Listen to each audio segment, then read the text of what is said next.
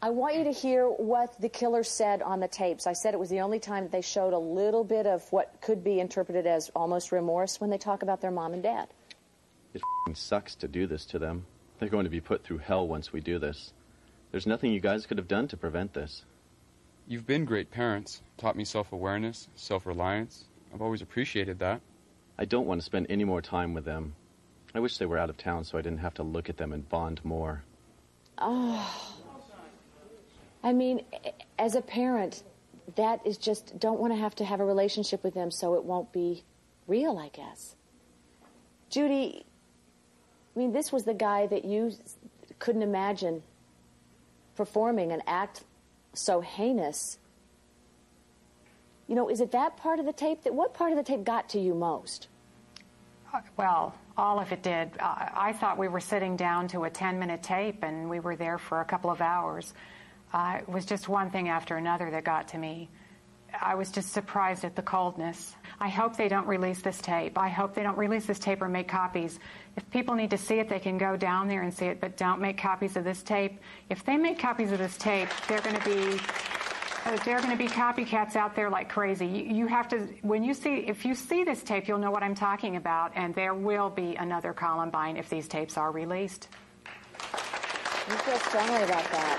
I feel very strong. I've seen the tapes. I know there are segments in there that kids will copy. I know that.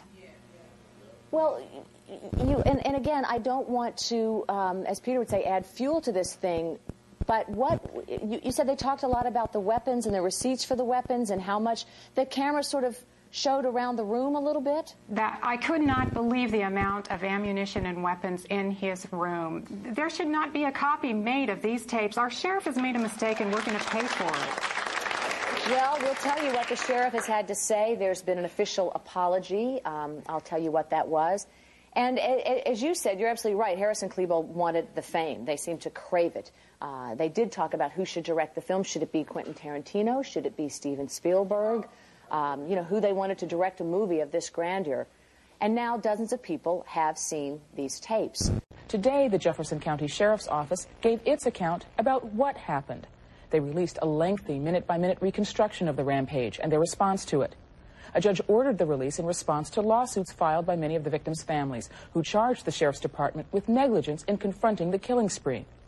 But if there were hope that this report would put the questions about the law enforcement response to rest, it didn't, as ABC's John Miller reports.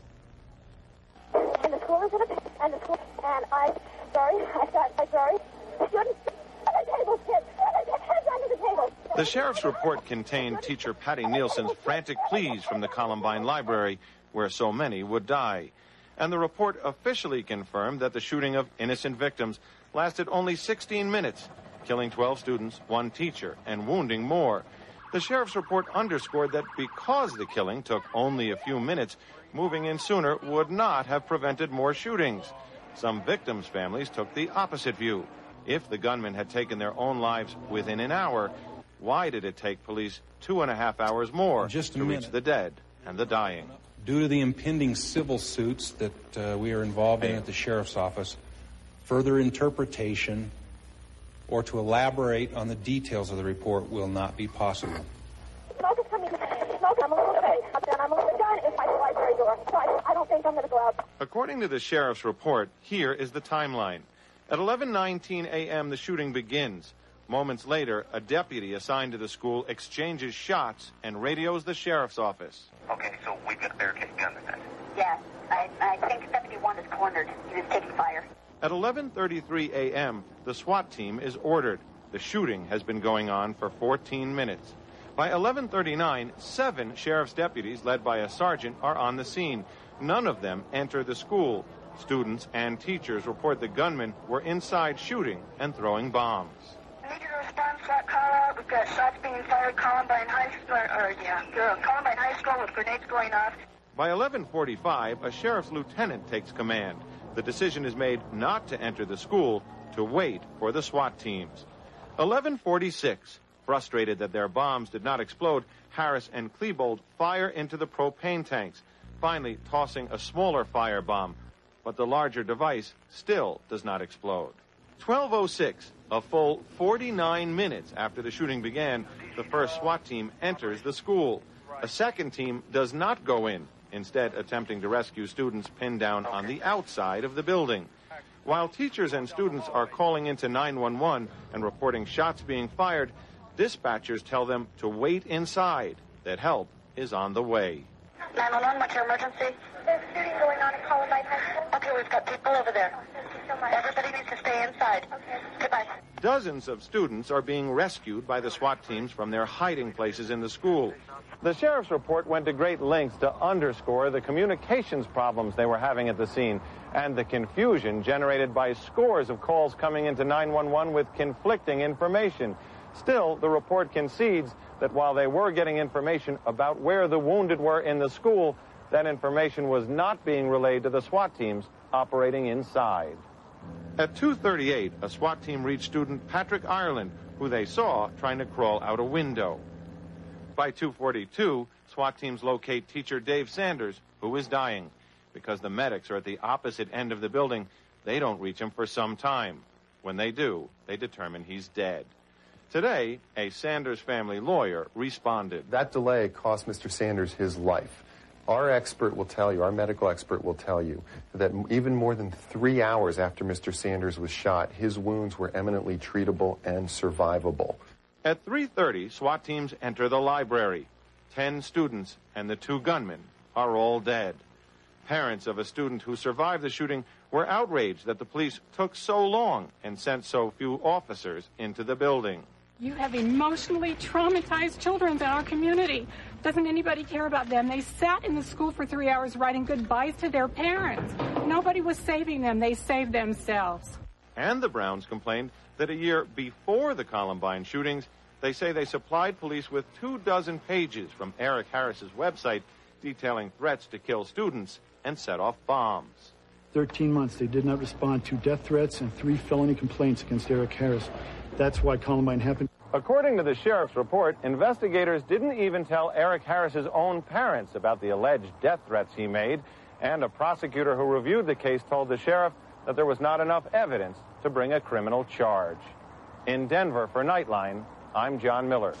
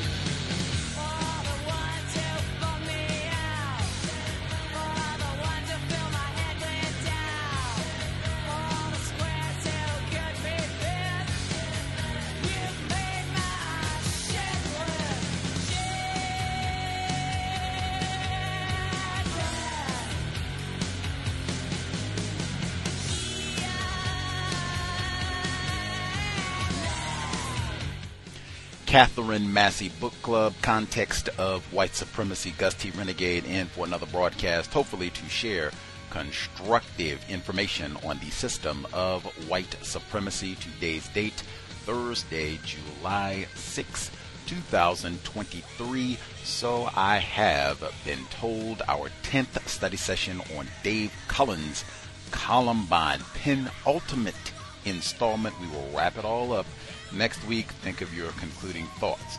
Incidentally, the song we are hearing, that is L7's Shit List.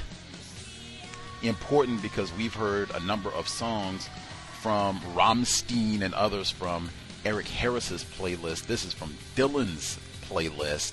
Important because this song is on the Natural Born Killers soundtrack, NBK. If I had been listening to these songs, this is what I'm riding around listening to every day, wake up listening to all day long, I would probably be on the verge of a mental breakdown or gotta go kill somebody or something. I mean, wow. Anyway, quickly, segments that we heard beginning. That was from the Lisa with a Z show in December of 1999. They were discussing the Times Magazine article on the partial screening of the basement tapes. That'll be explained as we move forward. You heard the Browns. They were in both segments, and they were saying vociferously, Judy Brown, do not make copies, do not release them. It will just invite copycats. Keep that in mind as we move forward. The next segment was from May 2000. They were talking about the official Jefferson County Sheriff's Office report on their response. You heard the Browns again talking about their failed response at all levels. Now, before we get to the book, we're going to fast forward all the way to 2006. So this is 7 years after the murder, and it's 6 years from the very first report that we heard where Judy Brown said, do not release these tapes. Let's hear what they had to say about those tapes in 2006. 1,000 documents regarding the Columbine killings may soon be released. And the so-called basement tapes, however, will not. Coming up, we will talk to one of the parents of the Columbine victims who actually want these tapes to come out. And before you say, look, why reopen the wounds? And I just heard some of the phone conversations, and Shaul had those emails. Understandable, depending on where you're coming from. But it's important to hear from the perspective of a parent. I think it may at least enlighten us all as to what could and how to keep this from happening again. So we'll talk about that. It's reality.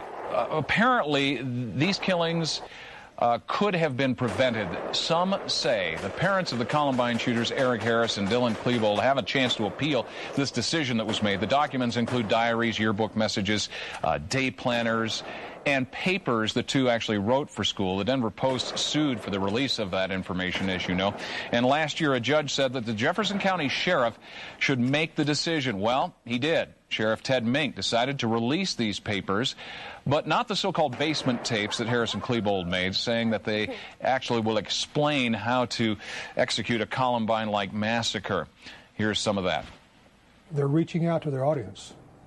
They're actually talking in the video camera, not just two kids messing around, but they're actually engaging younger people in this audience, encouraging through their tone and through their very convincing rhetoric. This is the right thing to do because society is screwed up and we want to cleanse it, and this is how you do it.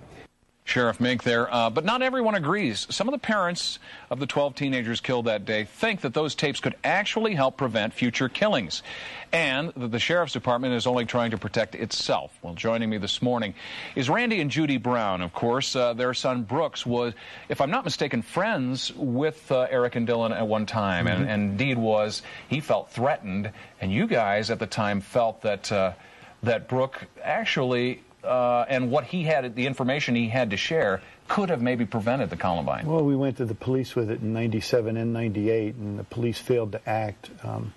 The importance of these documents, and you have to understand the history with Jefferson County. On April 21st, they held a secret meeting where 20 high-ranking officials got together and decided to conceal information from the families, these families of these murdered children, and the Sanders family. And we have been fighting that for 7 years, trying to get the truth out. We just want the truth out. It isn't the fact that these videos will be shown and that they're great for TV and people like to watch them. It isn't that at all. We want the truth out, and the Jefferson County Sheriff's Department is concealing the truth. Ted Mink is doing nothing but continuing the lies that have been going on for 7 years. Well, that was one of my questions, the change of command between Sheriff Stone and Sheriff Mink. Hold your thought for one moment, because on the phone with us is Brian Rohrbaugh, whose son Daniel was killed in the Columbine tragedy. Brian, thank you very much for coming on with us this morning. Good morning, Steve. Obviously, you feel, as do the Browns, that this should be released. You're not buying the argument that this might inspire, perhaps, some other kids to act on what they may see on a tape? Well, you can't eliminate that as a possibility, but I think we have to look at the reality. Sheriff Mink says this would cause Columbine-type attacks, so I want to know which video caused Columbine and what has he done to get it off the market. For that matter, which videos have caused all the school shootings both before and since Columbine. It's just nonsensical to say that we shouldn't have access to this. This shows what went on inside their homes. It shows what their families knew. It talks about interaction with these two murderers and the police department and the district attorney. There's a lot of things in here Jefferson County doesn't want you to know because it offends their vanity. But the reality is, if we treat a crime like this by hiding the information, then absolutely nothing gets learned. The guest you just had on point out that when people are murdered, sometimes good can come from it. But with Columbine, you haven't seen anything good come out of it that's helped prevent the loss of life in other schools, because this sheriff's department, now under Ted Mink's command, is refusing to let you have access to it. How do the other families feel? Well, I haven't talked to everyone, but of the families I've talked to, everyone either wants it released. You know, I talked to one family that said they really didn't have an opinion. They haven't seen the videos. It's also important to note, I have seen these videos over and over and over again, and I guarantee you I've studied them more closely than Ted Mink has. And I know there are some things disturbing in them, but what he's portraying them as is a flat lie. That's not what they are. This is not some compelling thing. Was it Sheriff Stone, and the Browns back in on the conversation now, was it Sheriff Stone that actually made a deal with Time magazine to release those, was it 3 hours originally? Go ahead. It was Sheriff Stone. He did release them to Tim Roche from Time. And so why not release them now? He allowed them to see them. Tim Roche wrote down every word that was in them, and he took that back, and he made an article in Time magazine. Well, we've seen them, too, and other members of the public have seen them, and the news media has seen them.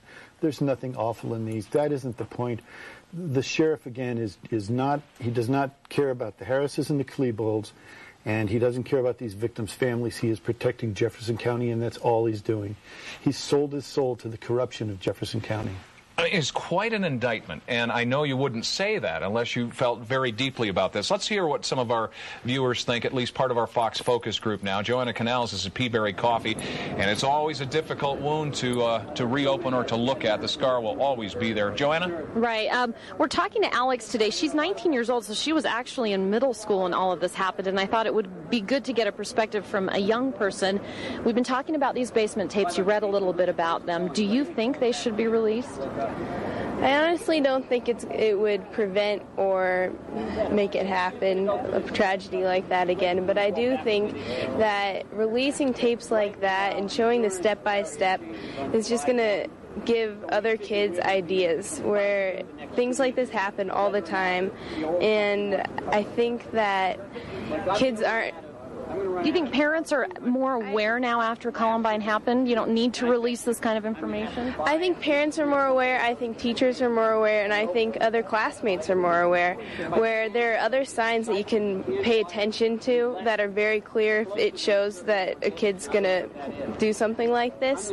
But we don't need to see that. Releasing details on step-by-step things it's unnecessary, I think, in preventing something like that from happening. All right. Thanks, Alex. We always like to get the young perspective, and she's got to get to work, so we'll let you go. Steve, back to you in the studio. Thank you very much. Brian, you just heard that, a comment. Well, my thought on it is, first, she hasn't seen the videos, but they don't show a step-by-step plan on the attack. They do show their weapons. They show what's in their homes and all. The video that you're showing of them shooting their guns in the mountains is far more graphic than anything you see in these basement tapes, but it's a mischaracterization of this video to say it's a step-by-step training video. That's just flat out a lie. That's not what they contain. To the Browns, and we do have to wrap up, I apologize for the limited time that we have. Brooks and what his relationship were with these two, I don't know what to call them. I just get frustrated every time. They're murderers, yes. I mean, would he have been able to, perhaps, if the authorities would have listened to you, would he have been able, do you think, to thwart what happened? No, there's no doubt that Columbine would have been prevented. Columbine would not have happened if the sheriff had done their job. What were the signs? He was saying it on the internet. That he was going to kill Brooks and wanted to blow up. He was building pipe bombs, detonating pipe bombs, wanted to kill people. But so how much bravado is that from some teenager? What would lend anybody to believe that would actually happen? He was already in the diversion program. You have to remember they'd already broken into a van. They had vandalized the school. They had broken into the school's computer and taken everybody's school locker combination. They had broken into lockers. There was a pattern happening here, and Jefferson County knew about the pattern. They were in the diversion program. They were building pipe bombs. These kids were building and all pipe the documents, if they all were released at the snap of a finger, would reveal this. Well, unlike this uninformed young lady that thinks that it doesn't matter, this is the whole point. The more you know, the more people know, the more you can prevent another action like Columbine. And if parents see this video, they will search their children's rooms. Let me tell you, no one will walk away from that video without looking in their kids' rooms. You will not believe it. But there are other lessons to be learned, too, and they're all in this information they won't release. Brian, final word from you, sir. Well, I agree with what the Browns just said. For the sake of children, it's too late for my son. But for the sake of other people's children, we have to learn everything we can, and then we have to start acting to stop the school violence. There are people that will literally hear about this story coming up and will turn the television off because it's too painful, or they feel we're too obsessed with it. But this is reality, and it's a news story, and we thought we'd talk about it with you all. And thank you very much, all of you, for coming on today. Thank you, Steve. All right. 49, ready to be done. Mr. Dean knew the date his mission would wrap, May 18th, 2002. He had one objective after the massacre, to shepherd nearly 2,000 kids to emotional high ground. The last class of freshmen would graduate that May. Frank had no idea what he might do afterward. He could not plan yet. His hands were full. He had 3 school years to get through. He had seriously underestimated the turmoil of the first. Nobody had foreseen that torrent of aftershocks. He would not make that mistake again. The second summer offered a respite, just like the first, but when the doors reopened in August 2000, the faculty braced for the next onslaught. It never came. There was never a year like that first one, never anything close. The second school year got off on a high note. An addition had been constructed over the summer with a new library. The old one was demolished, converting the commons into a 2-story atrium. Most of the parents' group attended the opening. Sue Patrone glowed. For the past 16 months, she had felt physically weak every time she'd stepped inside the school. Like you're underwater and can't breathe, she'd said. All that was lifted away. She had been fighting for more than a year, and she was done. Nearly all the parents were. Sue's ex-husband was the exception.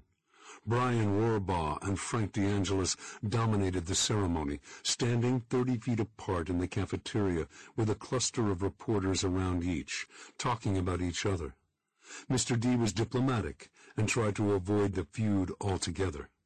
But reporters kept shuttling over from Rohrbaugh with fresh accusations for Mr. D to respond to. Brian was brutal and direct. The school caused these murders, he said. The administration must pay. Mr. D developed a heart condition. It appeared the first autumn after the shootings. Stress, the doctors said. No kidding. Frank was riddled with symptoms of PTSD, numbness, anxiety attacks, inability to concentrate, and reclusiveness. Therapy helped him sort them out. Immediately after the murders, he had trouble making eye contact. It got worse. What was that about? Guilt, he discovered. I had never heard of survivor guilt. I felt guilty the day when the kids died, and I lived. His wife wanted to help. It was eating him up, but he couldn't express it to her. He was just like his students. Don't shut your parents out, he begged them. He could cry in front of them, but his wife, she didn't understand, and he didn't particularly want her to. He just wanted solace at home. The years after the tragedy were tumultuous. He got to Columbine at 6 a.m., left at 8 or 9 in the evening. Weekends he came in for shorter stints, quiet time to catch up. At any given time, he had a dozen kids on suicide watch. Breakdowns were a daily occurrence among the students and the staff. He got tremendous satisfaction out of helping the kids, but it was a terrible drain. He had a couple of hours every night to forget it all. I needed that time to regenerate, he said. The last thing I wanted to do when I got home was talk about it. His wife implored him to open up. His son and daughter were concerned. His parents and siblings seemed to call constantly. Are you eating? Should you be driving? I think I know when to eat, he would say. Everyone had to know how he was feeling. How are you doing? How are you doing? Enough, he would say. Please stop. Mr. D struggled with some of the staff, too. A therapist complained that she spent years in his school after the tragedy, and he never learned her name. He could name all 2,000 students. He had a strong team of administrators who were great at heading off problems, but some of them needed support themselves. One was brilliant, but chatty. She had to talk out all her pain. Frank wouldn't do it. He confessed to his staff that he knew he wasn't there for them. He just didn't have the juice. He had so much in him, and it was all going to the kids. It got the kids through. Frank sought out avenues for relaxation. He joined a Sunday night bowling league with his wife. Strangers would approach every frame. How are you doing? How are the students? Once again, it was Columbine, he said. Out to dinner? Same thing. People would come right up to the booth. It got to the point where I didn't want to do anything. I just wanted to stay home. Home was just as bad. I would go down to my basement to avoid my wife and kids, he said. His golden retriever followed. That was nice. His family resented him. They could not understand why I was acting that way, he said. He felt awful, too. I wasn't the person I wanted to be. He started counseling immediately after the attack, and he credits it with saving him. If he could do one thing over, it would be to include his family in the therapy. They had no idea what PTSD was, he said. If they had just understood what I was going through, it would have been all right. His marriage didn't make it. Early in 2002, he and his wife agreed to divorce. He said Columbine had not been the sole reason, but it was a big part. As he prepared to move out, Frank came upon 4,000 letters he'd received in 1999. Most were supportive, some angry. A few threatened his life. He had tried to read 25 a day. That proved traumatic. Now he was ready to face them. He read through a big stack, and one name caught him off guard. Diane Meyer had been his old high school sweetheart. They had broken up before graduation and lost touch for 30 years. He looked her up. Her mom was in the same house. He called Diane, and she was so understanding. They spoke several times, never in person, but long, comforting chats. She helped him through the divorce and the emotional upheaval ahead of him in May. He had one more thing he had to do. Columbine was a cathartic experience for much of the faculty. They reevaluated their lives. Many started over on new careers. By the spring of 2002, most of them had moved on. Every other administrator but Frank was gone. As May approached, Mr. D considered what had made him happiest. How did he really want to invest his remaining years? No compromises, he decided. He would follow his dream. He chose to remain principal at Columbine. He loved that job. Some of the families hated him. They were disgusted by his announcement. Others were pleased. His kids were ecstatic. Rohrbaugh was furious, but he was having success with the cops. His Hail Mary pass had broken the dam. Judge Jackson continued releasing evidence.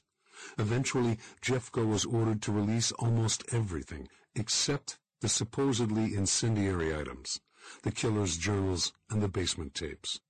The motherlode came in November 2000, 11,000 pages of police reports, including virtually every witness account. Jeffco said that was everything. It was still hiding more than half. Reporters and families kept chipping away, demanding known items. Jeffco acted comically in its attempts to suppress. It numbered all the pages and then eliminated thousands, releasing the documents with numbered gaps.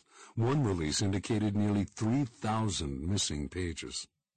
Jeffco was forced to cough up half a dozen more releases over the next year.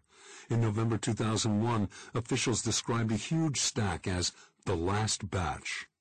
More than 5,000 pages more came by the end of 2002, and 10,000 in 2003. In January, February, March, June, and 3 separate times in October. Halfway through all that, in April 2001, District Attorney Dave Thomas inadvertently mentioned the smoking gun. The affidavit to search Eric's house more than a year before the massacre. Jeffco had vigorously denied its existence for 2 years. Judge Jackson ordered it released. The affidavit was more damning than expected. Investigator Guerra had astutely pulled together the threads of Eric's early plotting, and had documented mass murder threats and the bomb production to begin realizing them. The purpose of the cover-up was out in the open, yet it continued for several more years. Finally, in June 2003, the search warrant Kate Batten had composed on the afternoon of the massacre came out. It demonstrated conclusively that Jeffco officials had been lying about the Browns all along, that they knew about the warnings from the beginning, and the missing web pages were so accessible they'd found them in the first minutes of the attack. Anger and contempt kept rising. A federal judge finally had enough. He ruled that Jeffco could not be trusted even to warehouse valuable evidence. He ordered the county to hand over key materials, such as the basement tapes, to be secured in the federal courthouse in Denver.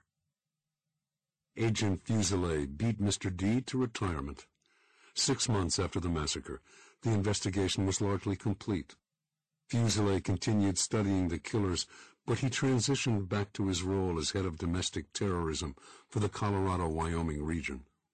Few Americans had heard of Osama bin Laden, but a life-sized wanted poster of him greeted visitors to the FBI branch office.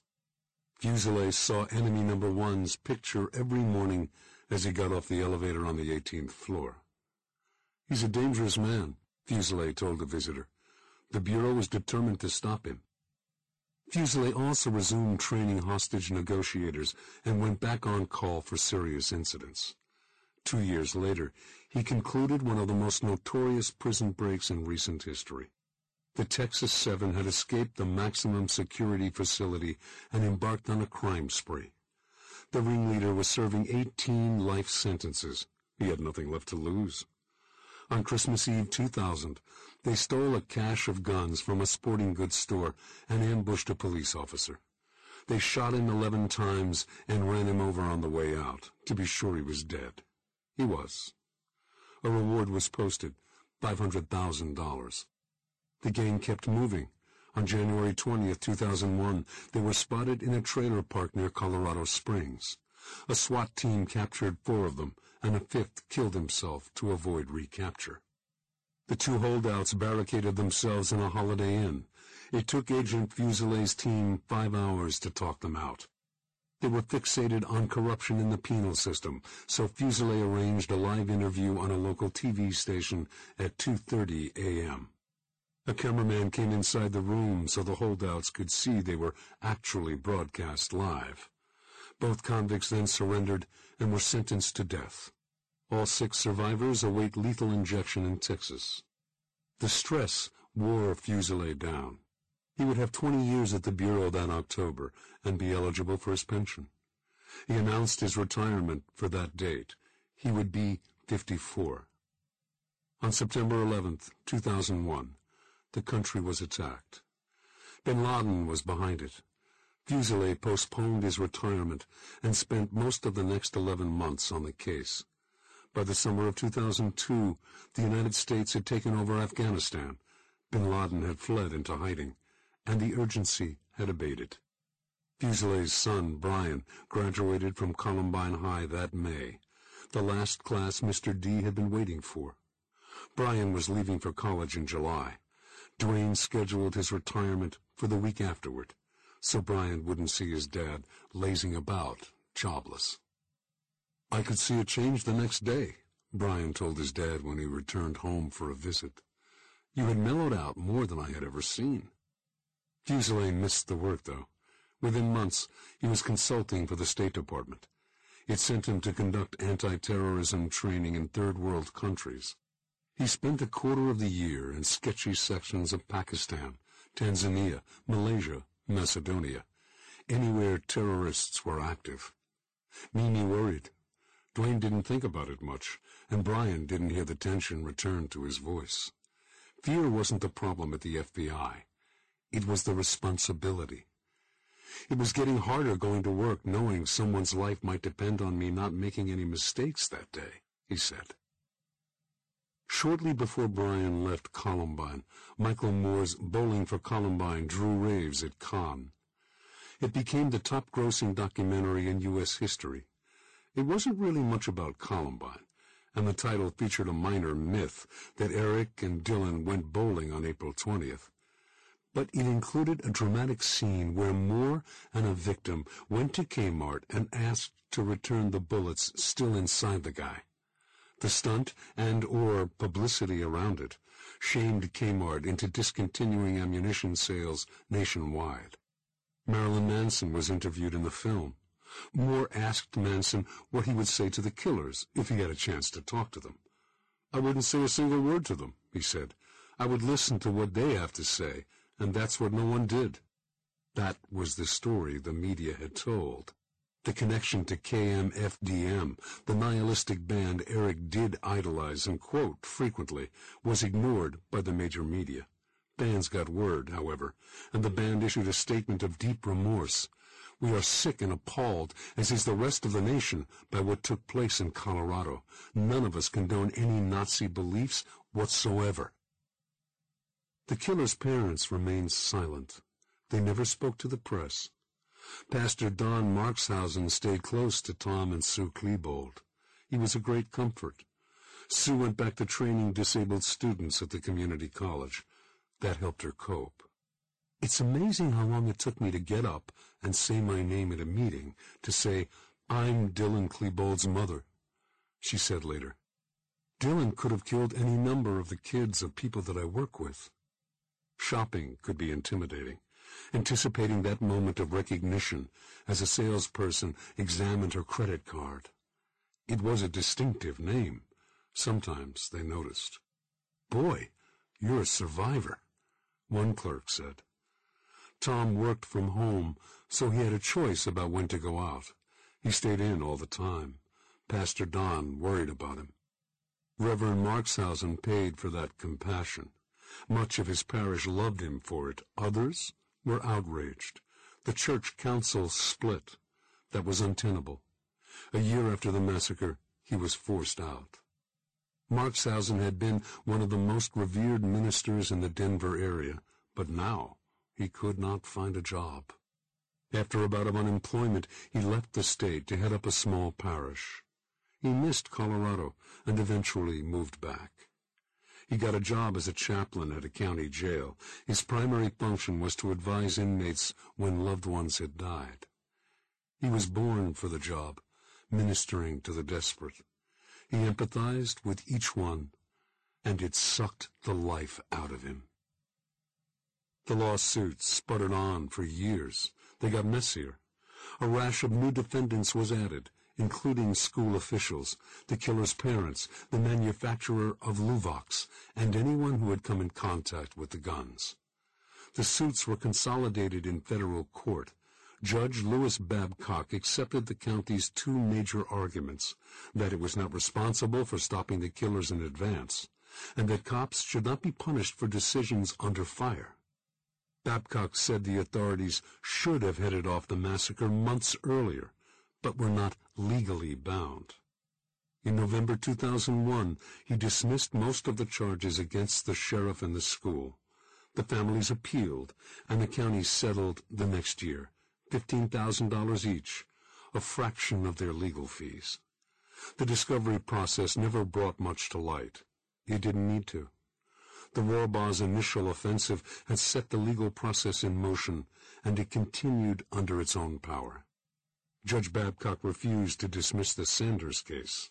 He balked at the contention that Dave's rescue involved split-second decisions. "They had time in the third hour," Babcock boomed. The cops sent hundreds of people to rescue. Their attorney responded. They'd had to allocate resources. More than 750 cops had been on the scene, the judge reminded him. It's not as though they were a little short-handed out there that day, he said. In August 2002, Jeffco paid Angela Sanders $1.5 million. It admitted to no wrongdoing. The last Jeffco case to close was Patrick Ireland's. He got $117,500. After years of wrangling, most of the fringe cases were dismissed. Luvox was pulled from the market. That left the killers' families. They wanted to settle. They didn't have a lot of money, but they had insurance. It turned out their homeowners' policies covered murder by their children. About $1.6 million was divided between 31 families. Most of it came from the Klebold's policy. Similar agreements were reached with Mark Maines, Philip Duran, and Robin Anderson for an estimated total of approximately $1.3 million. 5 families rebuffed the Harrises and Klebolds. No buyout without information. It wasn't really about the money for the Rohrbaugh and 4 others. They were battling for information, and they proved it. But they were caught in a stalemate. The killer's parents would talk if the victims dropped the lawsuits. The victims would drop the lawsuits if the parents spoke. For 2 more years, it continued. Then the judge brokered a deal. The holdouts would dismiss their suits if the killer's parents answered all their questions, privately, but under oath. It was a bitter compromise. The holdouts wanted answers for the public as well as themselves. They settled for themselves. In July 2003, the 4 parents were deposed for several days. Media came to photograph them. They had remained so private that few reporters even knew what they looked like. 2 weeks after the depositions, an agreement was announced. It appeared to be over.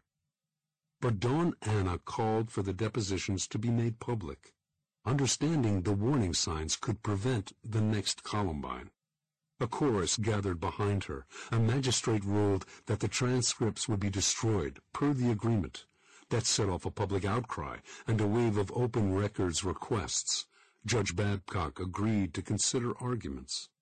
It had taken 4 years to reach this point. They were only halfway there. In April 2007, Judge Babcock finally ruled. There is a legitimate public interest in these materials so that similar tragedies may hopefully be prevented, he wrote. I conclude, however, that the balance of interests still strikes in favor of maintaining strict confidentiality. He settled on a compromise. The transcripts would be sealed at the National Archives for 20 years. The truth would come out in 2027, 28 years after the massacre. Though he was retired, Fuselier hoped to see the depositions too. Optimally, he would like to question the parents himself. He knew where the boys ended, psychologically, but their origins were a mystery, particularly Eric's. Only 2 people had an 18-year perspective on his path to psychopathy. When did Eric start exhibiting the early hallmarks, and how were they visible? Wayne had adopted a stern parenting style. How had that worked? Eric wrote little about interaction with his mother. What had Kathy's approach been? Were there any successes, anything that could help the next parent? Fuselier understood their refusal to talk. I have the utmost sympathy for the Harris and Klebold parents, he said. They have been vilified without information. No one has sufficient objective information to draw any conclusions. Fuselier said he had raised 2 sons, and either one could have emerged with traits beyond his comprehension.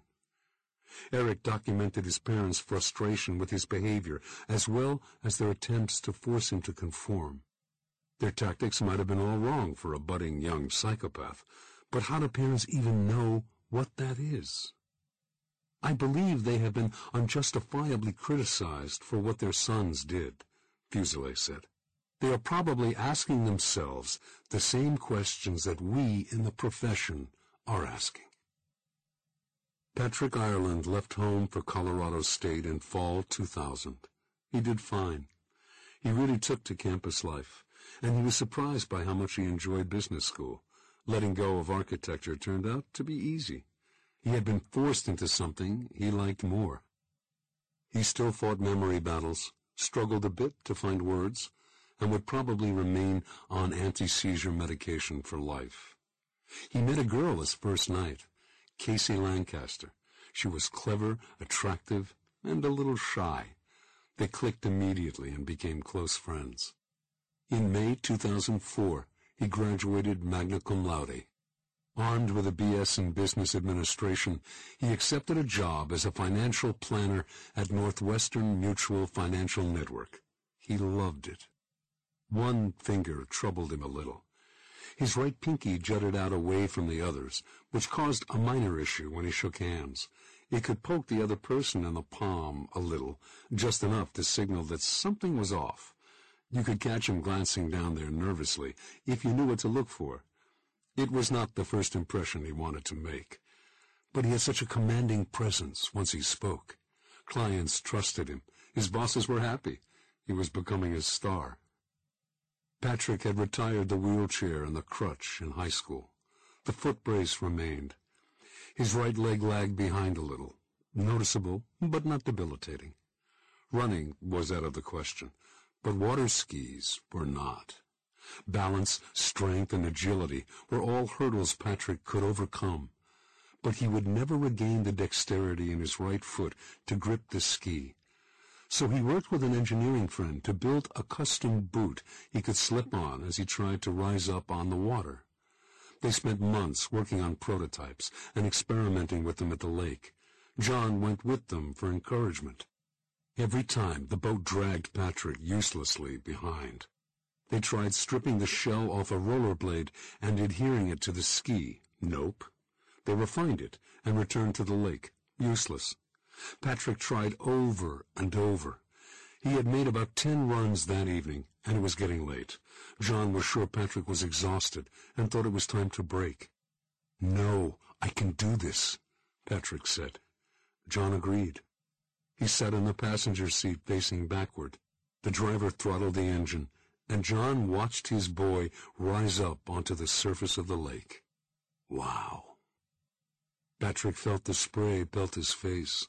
The sun danced on the waves. The tow rope jerked his arms. He dug in for a turn. A sheet of water shot up and sliced into his calf. It hurt, just a little. Ah, the pain of competition. It felt great. Everyone expected copycats. The country braced for a new level of horror. School shooting deaths actually dropped 25% over the next 3 years. But Eric and Dylan gave young eyes a fresh approach. Terrorist tactics for personal aggrandizement. In 2001, a pair of 9th graders at a Fort Collins, Colorado middle school procured a similar arsenal: Tech-9, shotgun, rifles, and propane bombs. They planned to reverse Eric's chronology, seal off exits, mow down students, and save the bombs for stragglers. They would finish by taking 10 hostages, holding them in the counseling office for fun, then killing the kids and themselves. But they leaked. Kids nearly always leak. The bigger the plot, the wider the leakage. The Fort Collins pair went recruiting for gunmen to cover all the exits. One of the plotters told at least 7 people that he planned to redo Columbine. He bragged to 4 girls that they would be the first to die. They went straight to the police. Teen peers were different after 1999. Jokes scared the crap out of kids. 2 more grandiose plots in Malcolm, Nebraska, and Oakland, New Jersey were foiled in the first 5 years. School administrators around the country responded with zero tolerance, meaning every idle threat was treated like a cocked gun.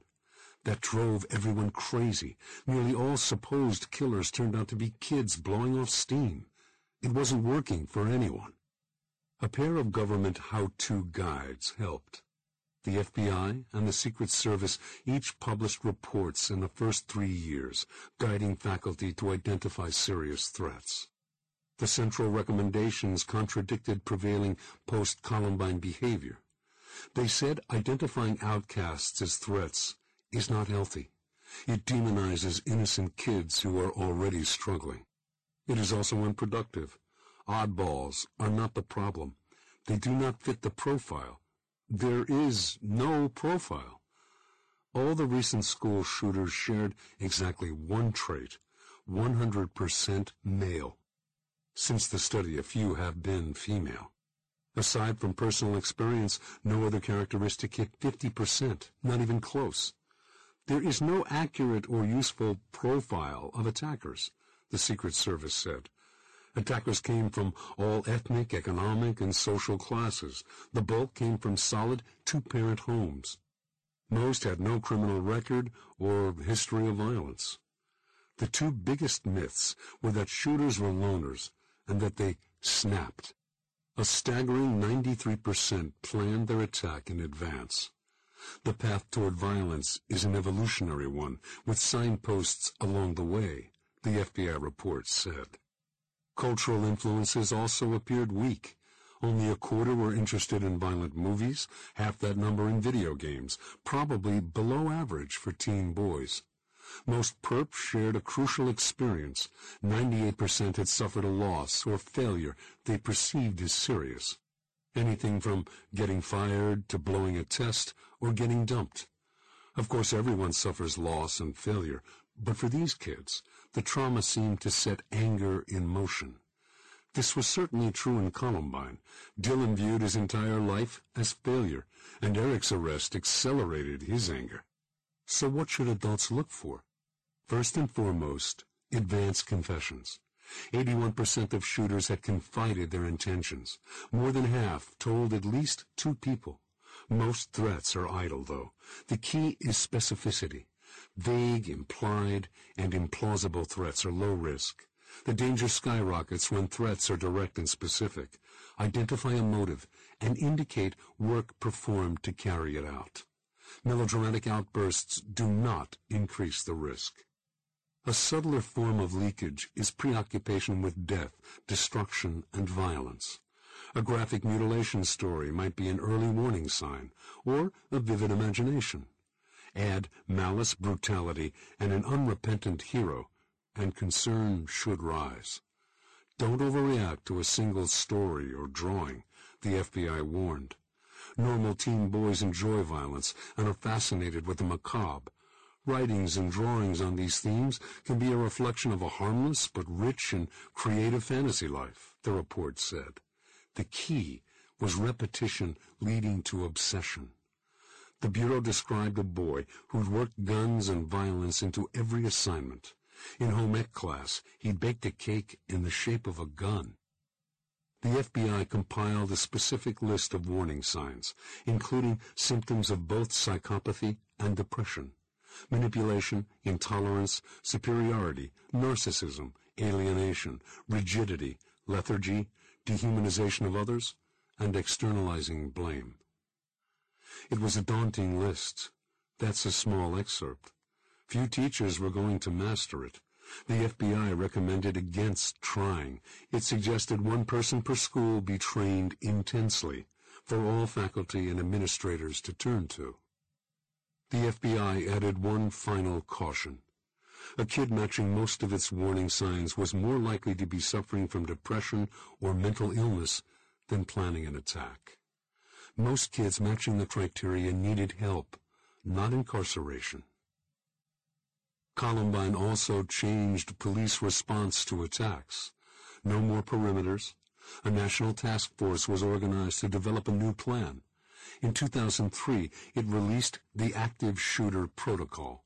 The gist was simple. If the shooter seems active, storm the building. Move toward the sound of gunfire. Disregard even victims. There is one objective: neutralize the shooters. Stop them or kill them. The concept had been around for years, but had been rejected. Pre-Columbine, cops had been exhorted to proceed cautiously, secure the perimeter, get the gunman talking, wait for the SWAT team. The key to the new protocol was active. Most shootings, the vast majority, were labeled passive. The gunman was alive, but not firing. Those cases reverted to the old protocol. Success depended on accurately determining the threat in the first moments. Officers face a second decision point when they reach the shooters. If the killer is holed up in a classroom, holding kids but not firing, responders may need to stop there and use traditional hostage techniques. Storming the classroom could provoke the gunman, but if the shooter is firing, even just periodically, move in. The active shooter protocol gained quick and widespread acceptance. In a series of shootings over the next decade, including the worst disaster at Virginia Tech, cops or guards rushed in, stopped shooters, and saved lives. Sue Patrone asked for and received the 2 sidewalk blocks her son Danny died on. They were jackhammered out of the ground and installed in her backyard, in the shadow of a fragrant spruce tree. Around the slab, she created a rock garden, with 2 big wooden tubs overflowing with petunias. She had a sturdy oak truss constructed over the slab, and a porch swing suspended from the crossbeam. She and Rich and their shaggy little dog can nestle comfortably into the generous swing. Linda Sanders kept the Advil tablet found near Dave's body. He had trouble with knee swelling, so he always carried one in his pocket. Just one. She took his bloody clothes, a swath of carpet from under his head, a little fragment of tooth that chipped off when he fell, and his glasses. She would never let those glasses go. She snapped them into an eyeglass case and placed them on the nightstand by her bed. She intends to leave them that way forever. The lawsuit on behalf of Dave Sanders outlived all the others, but his widow chose not to take part. She was not angry at the police, or the school, or the parents. She was angry at her situation. She was lonely. 50. The Basement Tapes. Eric wanted to be remembered. He spent a year on The Book of God, but 5 weeks before Judgment Day, he decided that wasn't good enough. He wanted a starring role on camera, so on March 15th, he and Dylan began The Basement Tapes. It would be a tight shooting schedule, with no time for editing or post-production. They filmed with a Sony 8mm camcorder, checked out from the Columbine High Video Lab. The first installment was a basic talk show setup, a stationary camera in the family room in Eric's basement, outside his bedroom. He continued making camera adjustments after he was rolling, perhaps as a sneaky way to ensure his audience would be clear on the director. The video project was entirely about his audience. Ultimately, the attack was, too. Eric joined Dylan on set.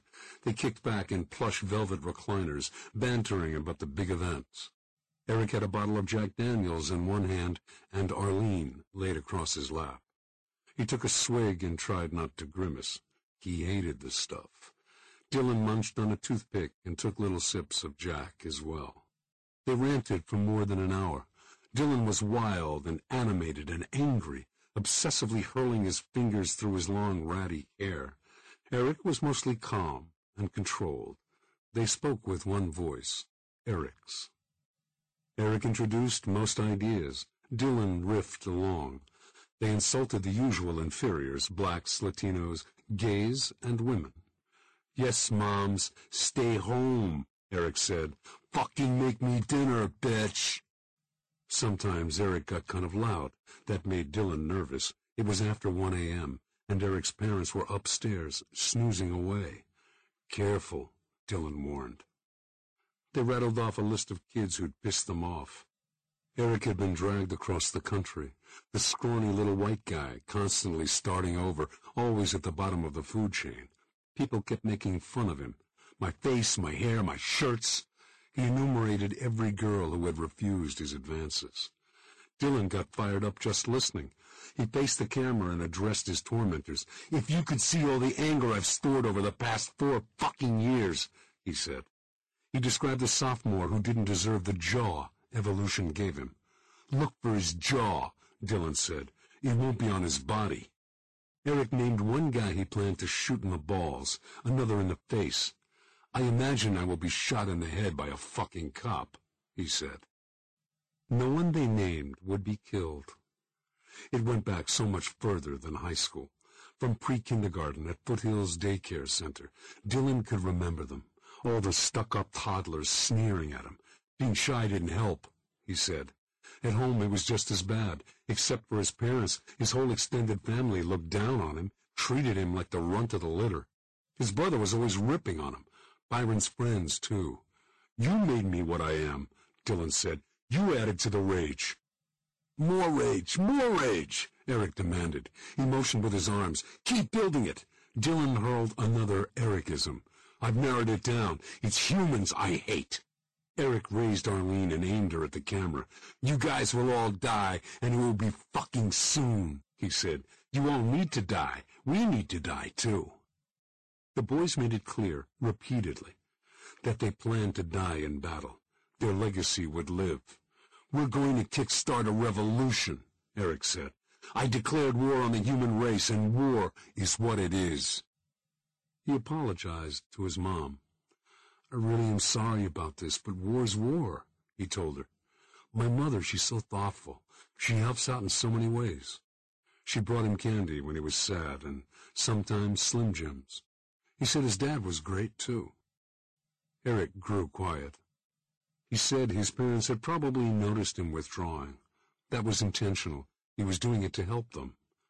I don't want to spend any more time with them, he said. I wish they were out of town, so I didn't have to look at them and bond more. Dylan was less generous. I'm sorry I have so much rage, but you put it in me, he said. He got around to thanking them for self-awareness and self-reliance. I appreciate that, he said. The boys insisted their parents were not to blame. They gave me my fucking life, Dylan said. It's up to me what I do with it. Dylan bemoaned the guilt they would feel, but then ridiculed it. He pitched his voice to mimic his mom. If only we could have reached them sooner, or found this tape. Eric loved that. If only we could have asked the right questions, he added. Oh, they were wily, the boys agreed. Parents were easy to fool. Teachers, cops, bosses, judges, shrinks, diversion officers, and anyone in authority were pathetic. I could convince them that I'm going to climb Mount Everest, Eric said, or that I have a twin brother growing out of my back. I can make you believe anything. Eventually, they got tired of the talk show and moved on to a tour of their arsenal. Eric outdid Dylan with the apologies. To the untrained eye, he seemed sincere. The psychologists on the case found Eric less convincing. They saw a psychopath. Classic. He even pulled the stunt of self-diagnosing to dismiss it. I wish I was a fucking sociopath so I didn't have any remorse, Eric said. But I do. Watching that made Dr. Fuselier angry. Remorse meant a deep desire to correct the mistake. Eric hadn't done it yet. He excused his actions several times on the tapes. Fuselier was tough to rattle, but that got to him. Those are the most worthless apologies I've ever heard in my life, he said. It got more ludicrous later when Eric willed some of his stuff to two buddies.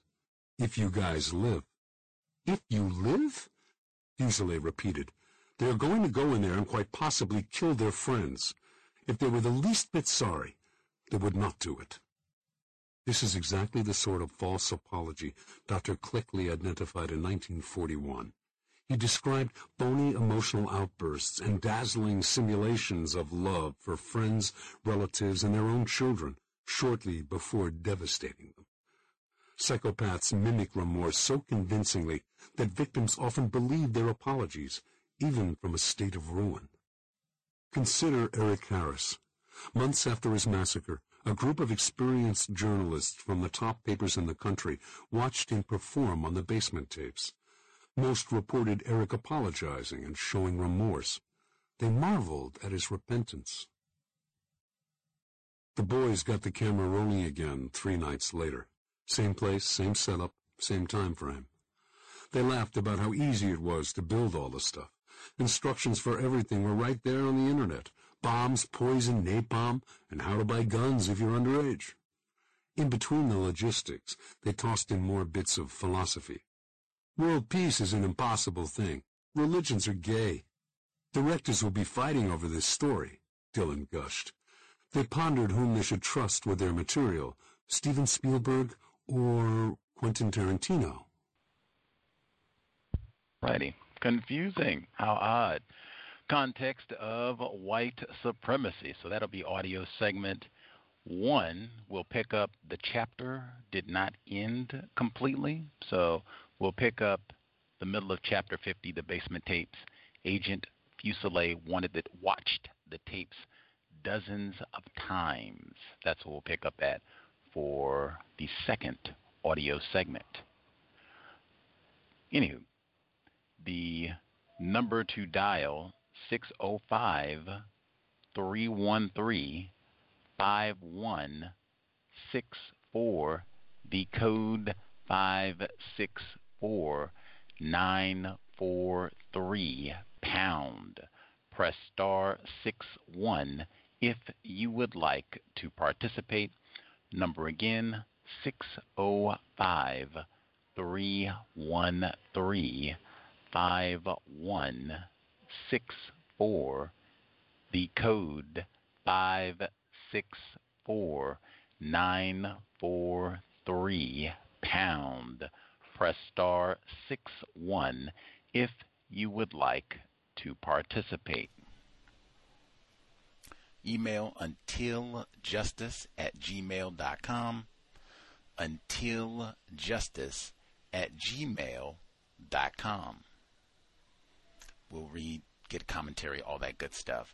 I have to get this in since we're mid-chapter, and we'll even have a little extra snippet as we proceed to the next segment.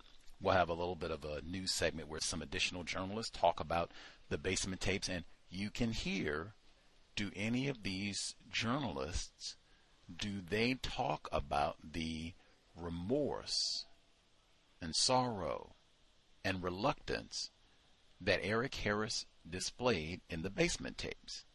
You heard a little bit at the beginning. Did you hear that there? And then you'll get another chance to hear. I can share the Times Magazine article. They actually saw the basement tapes. You can see, do they, comment on the remorse of Eric Harris? See what you think.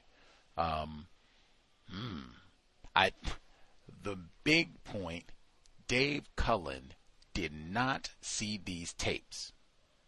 The way he's describing it, you would think he watched this footage and is drawing all of these conclusions.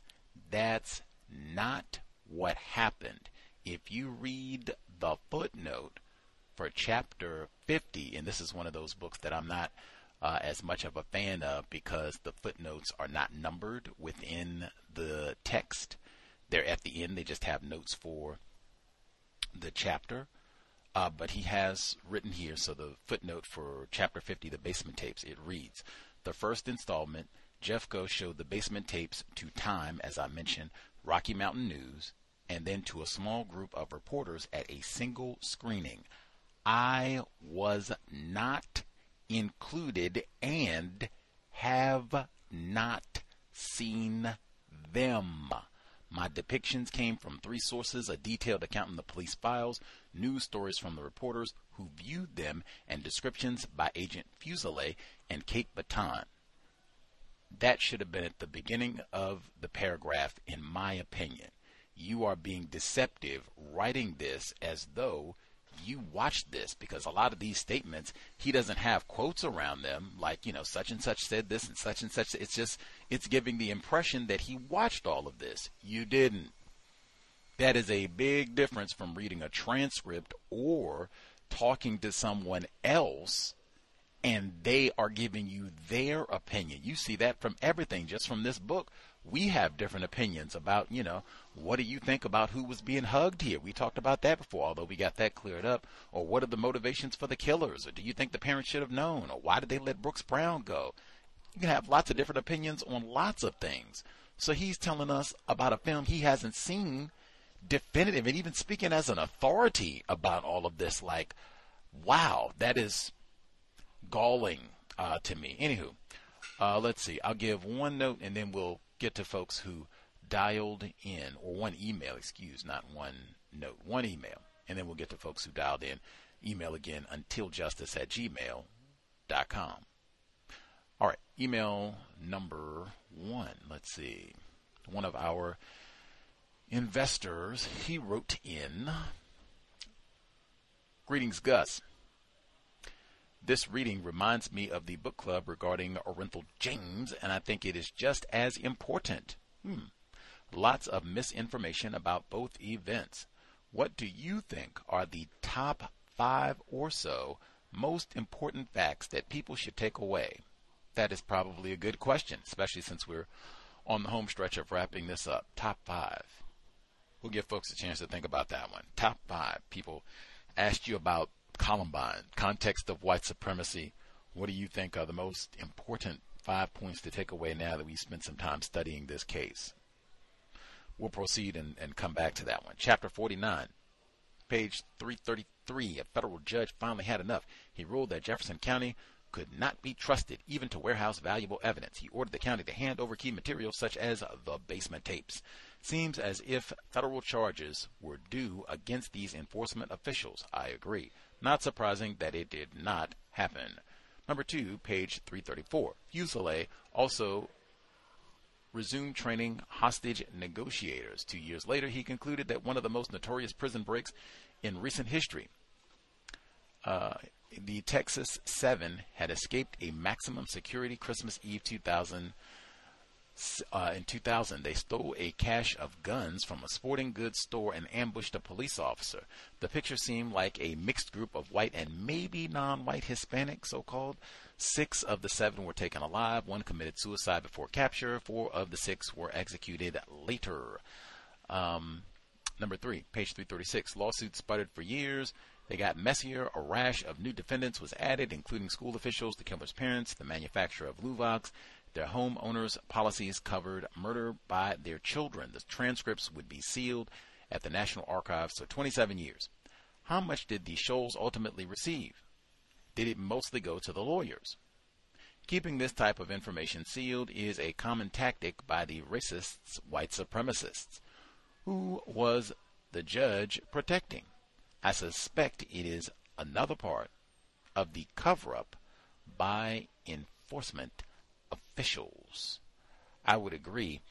That 2027, make sure we are eating lots of vegetables, fruits, get some exercise. It's summertime. Drink your water. Get outside, do some hiking, swimming, something. Yoga, volleyball, something. Be fit, 3 years. You never know, right? George Floyd, Renisha McBride, you never know. But do our best. Let's see what they had to say. I had seen that date before amongst the people who researched this case. They had been saying 2027, 2027. Can't we oh, that's what it is. Okay. The sealed depositions, 2000. There are a number of, Columbine archivists and researchers.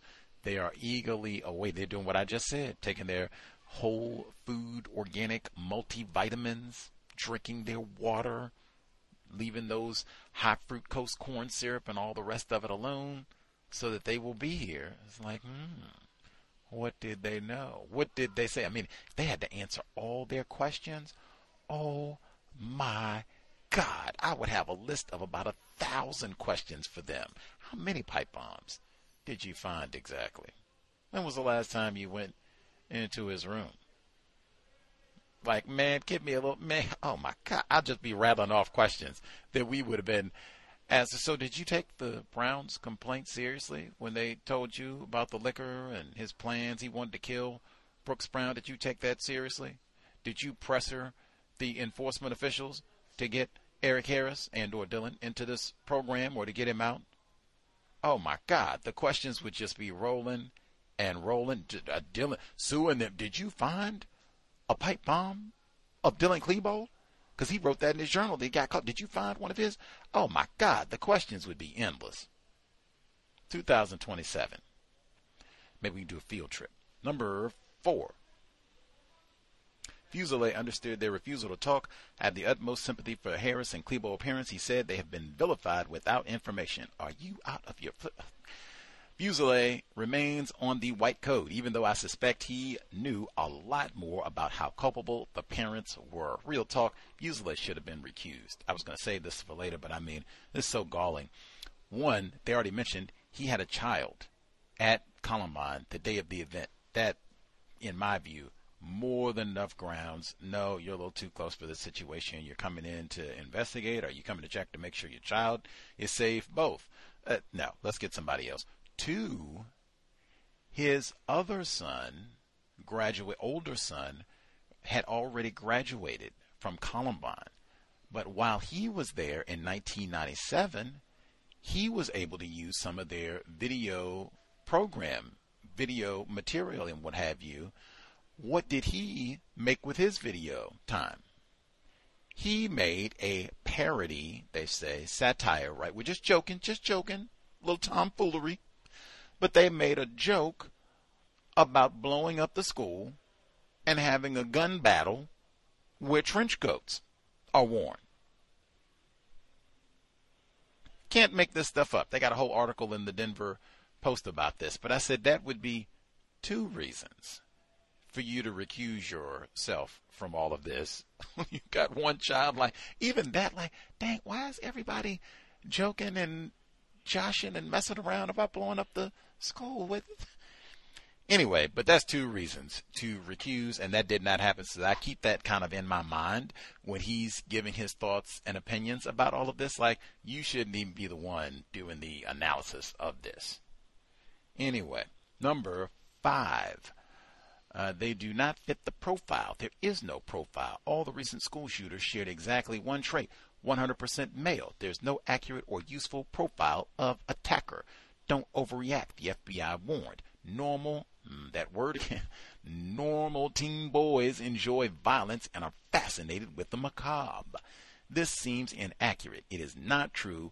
We are talking primarily about white males as the demographic, most susceptible to Columbine-type behavior. I have to see details how they came up with this conclusion. Normal teen behavior, in quotes. It's been a long time since I was a teen, but the black dudes I knew were mostly into sports, music, clothes, the opposite sex, not violent fantasies. I don't remember any of the black dudes that I knew. Now, I mean, we were all monsters and monstrosities and privileged, no-count black dudes. Yes, but I don't remember any of us having, like, the anarchist cookbook, blowing up stuff. Real talk, I don't remember black guys, like, drinking and stuff like it. Just, people are saying, like, do they not card in Colorado? At least for white people, do they not card if you're under 21? You can just stroll in out of middle school and get a 5th of scotch. It's no big deal. Like, nobody bats an eye. Is that what it is? It was not easy for me to access alcohol until I was in college. High school? Like, are you serious? Anyway, number 6. Columbine also changed police response in attacks. No more perimeters. A national task force was organized to develop a new plan. In 2003, it was released, the Active Shooter Protocol. The gist was simple. If the shooter seems active, storm the building. Virginia Tech cops, guards rushed in, stopped shooters, and saved lives. I guess not much has changed after all, given the failure of enforcement officials to not follow the Active Shooter Protocol at Parkland, the coward of Broward. Not guilty on all counts. And Uvalde. Absolutely. Unfortunate. Now, some of these they did. The shooter who was transgender in Nashville, Tennessee earlier this year. That shooting, it was reported they did it correctly. Stormed the building as soon as possible, went in, neutralized the threat, and we are all done. No sitting around outside. Ooh, no, I'm not going to. They A+. Did it the correct way. That is what Columbine, what did we learn? That's what you do. Chapter 50, the basement tapes. Number 1, page 348, Chris was starting to worry. Eric and Dylan were making a lot of bombs. They had blown a bunch off, and he was hearing stories from all kinds of kids about them getting guns. Has Chris's involvement ever been fully investigated? Would there be an incentive on the part of racists Wait a minute. Would there be an incentive on the part of the racist white supremacists to confine the perpetrators to as few as possible? I think there would be. They did prosecute 2 others on all of this, so I don't know. That is the number of people, suspect maybe was Chris involved. I don't know. Lots of people have their suspicion. He was one of the first ones that they talked to. We can investigate more, I reckon. I'll pause there. That's about as far as we got in the text email number 1. Let's see. We'll nab the other folks who dialed in and folks via the phone as well. Let us see here.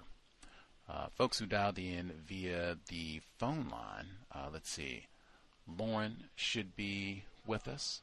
Nab her other folks, *61. Lauren, did you have commentary?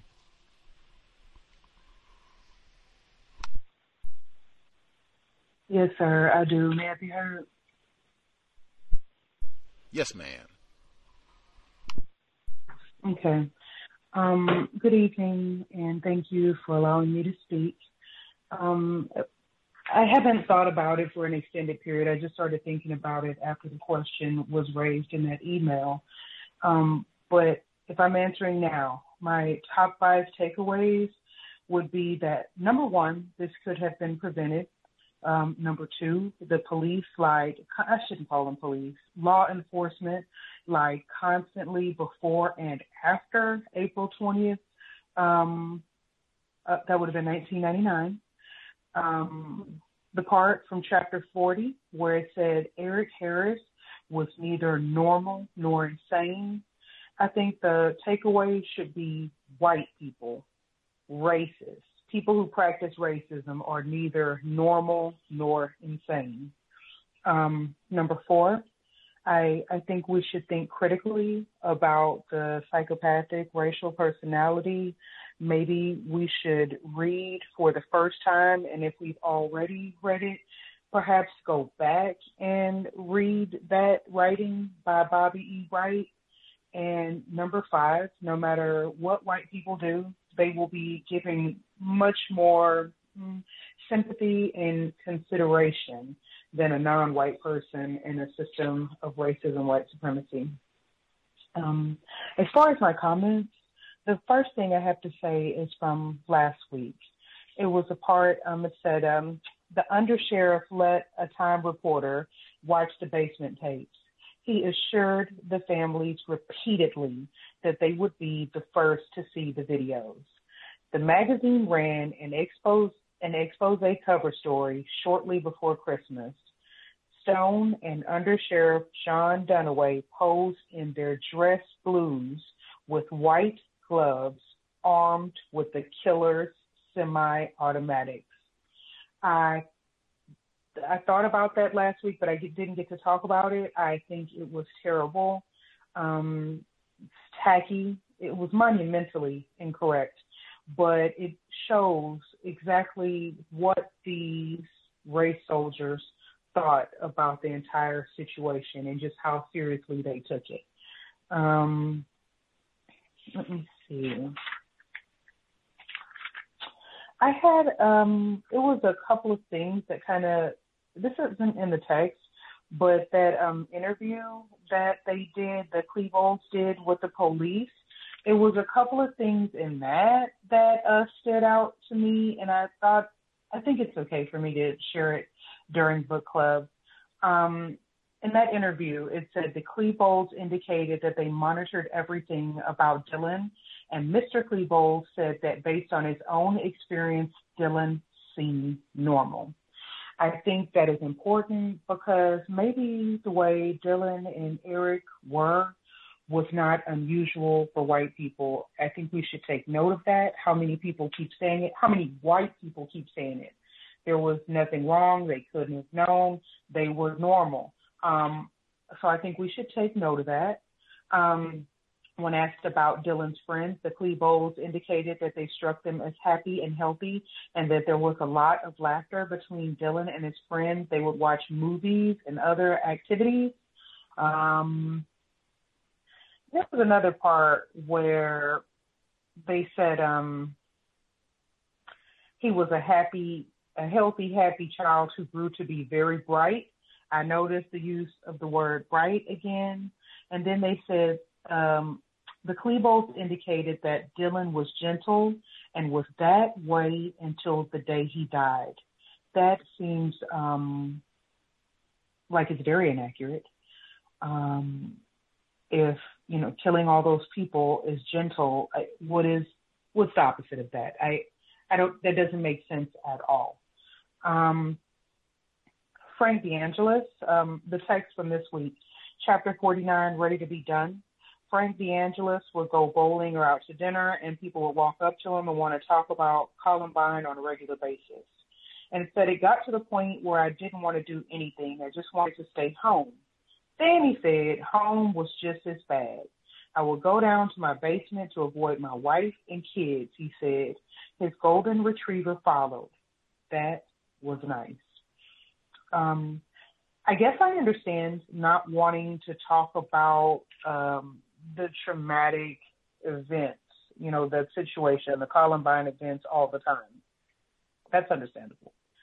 But the part that I found remarkable was that he avoided his wife and children, but he liked being with the dog.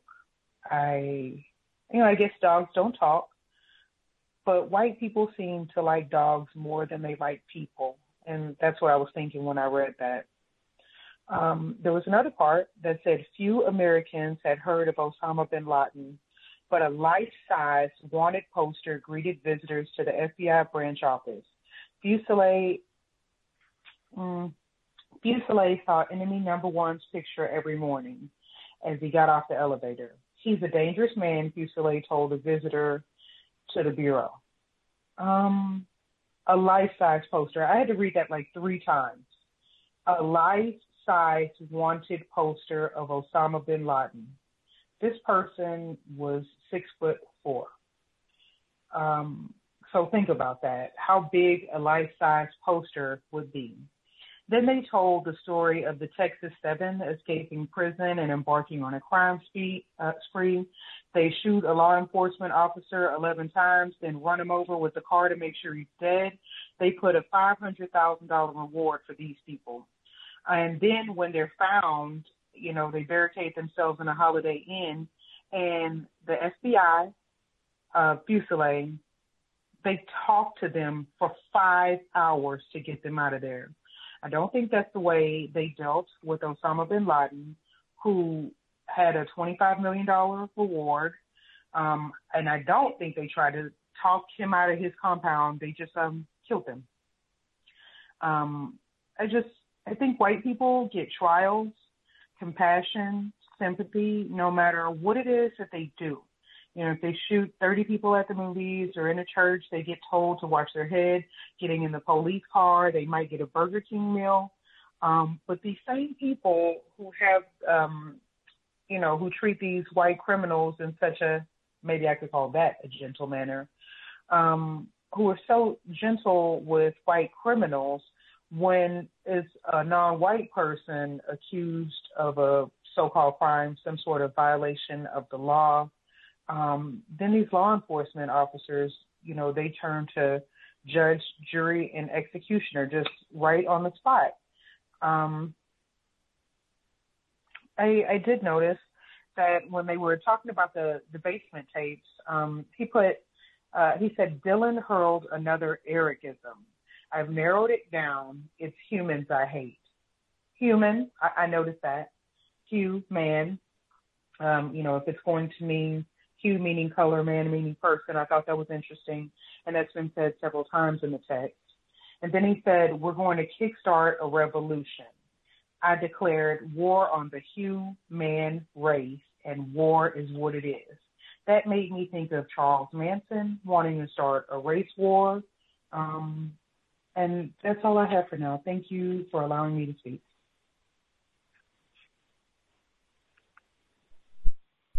Much obliged, Lauren.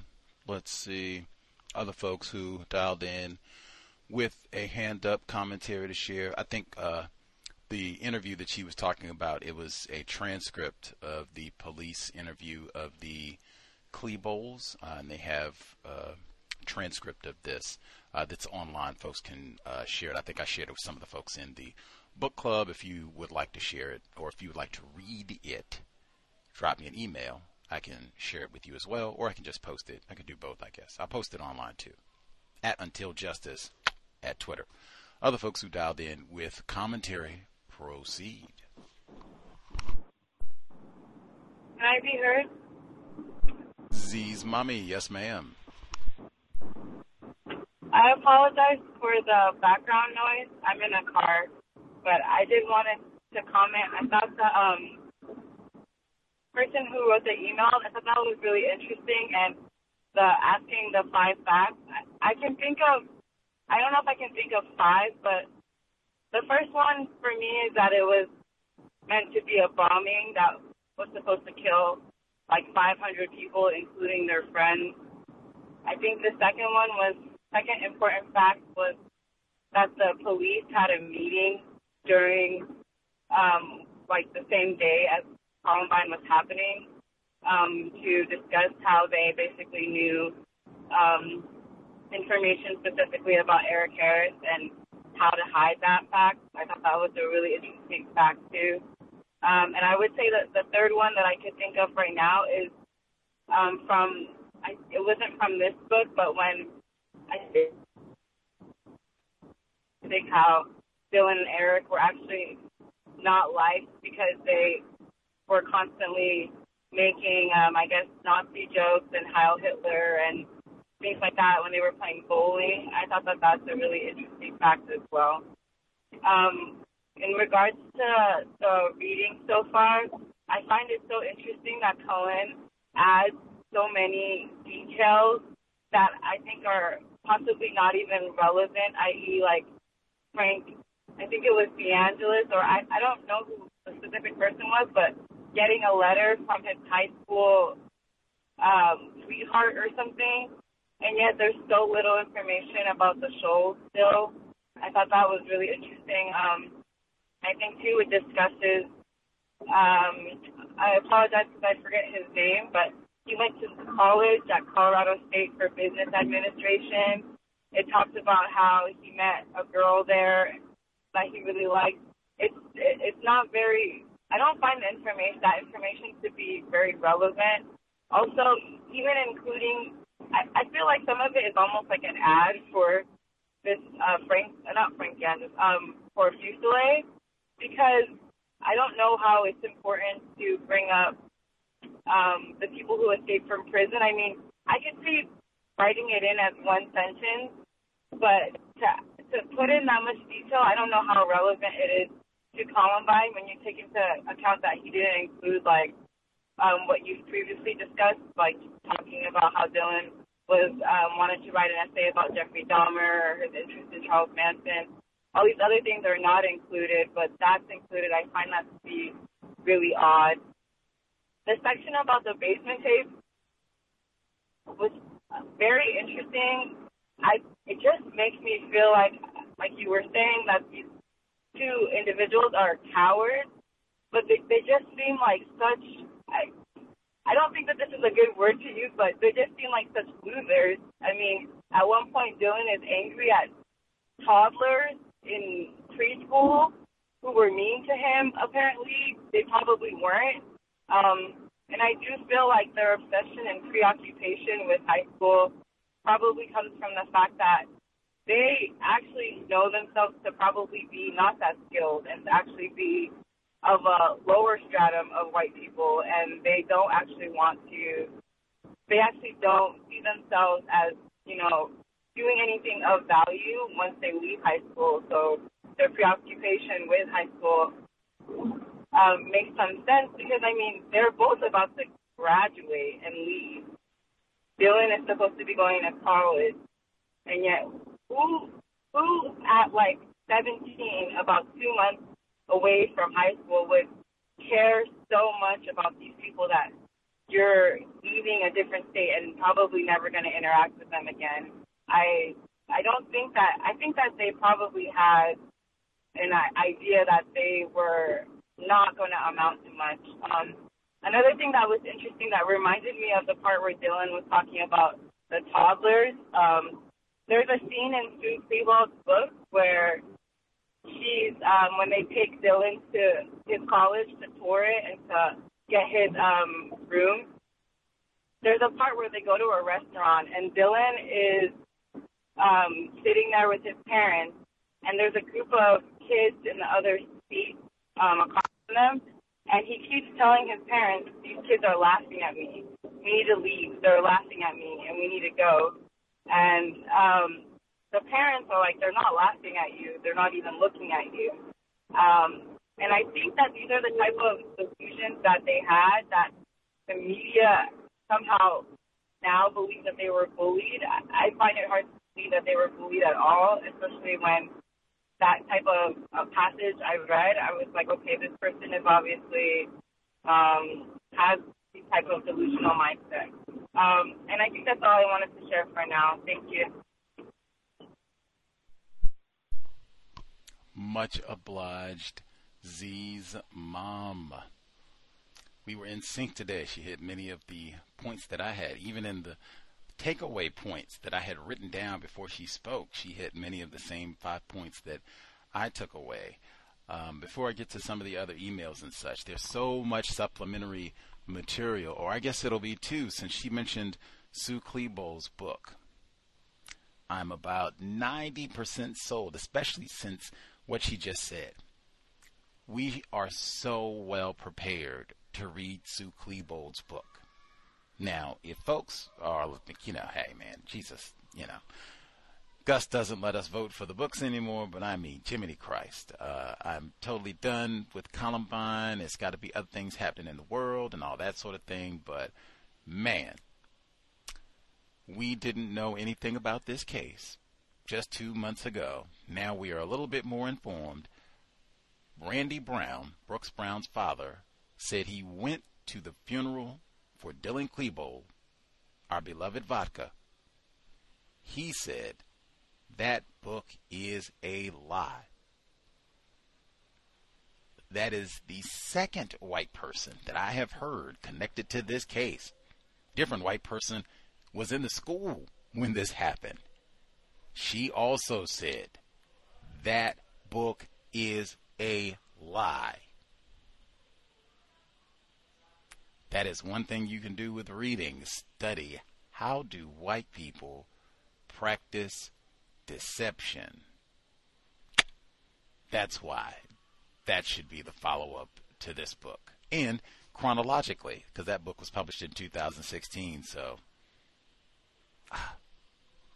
if we have lots of folks who are like, that's retarded, and we actually have a lot of people, they read that book already. I said there's so much content, they jumped ahead. They got so excited, they finished this book, and then they went and read Sue Klebold's book. Then some of them, they went and read Jeff Cass's book. I mean, this book's for days. You can read Brown's book, you read Randy Brown's book, where he talks trash about Dave Cullen's book. Go on for days. Let's see. Dr. Angeline Spalding Flowers' book. She was on the program. Okay, let's see. The extra. So, Randy Brown, in his book, in talking about Dave Cullen's book and saying that it's horrible, and even saying, I was interviewed for the book, and it's trash. I think he calls it fiction. He said it's terrible. Oh, worst thing ever. He says he could have at least mentioned the Regina Huerter report, and that's Huerter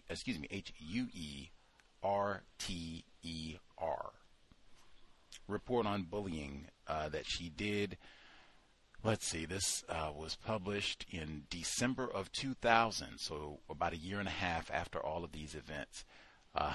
It is chuckle-worthy for a number of reasons, so let's see. They talk about some of the bullying that went on in PE. Another form of bullying against students, a practicing Jew, involved racial slurs and ethnic intimidation, including threatening by the bullies to build an oven and set him on fire, in quotes. Each time a basket was made during PE basketball, the bullies would state, "That's another Jew in the oven."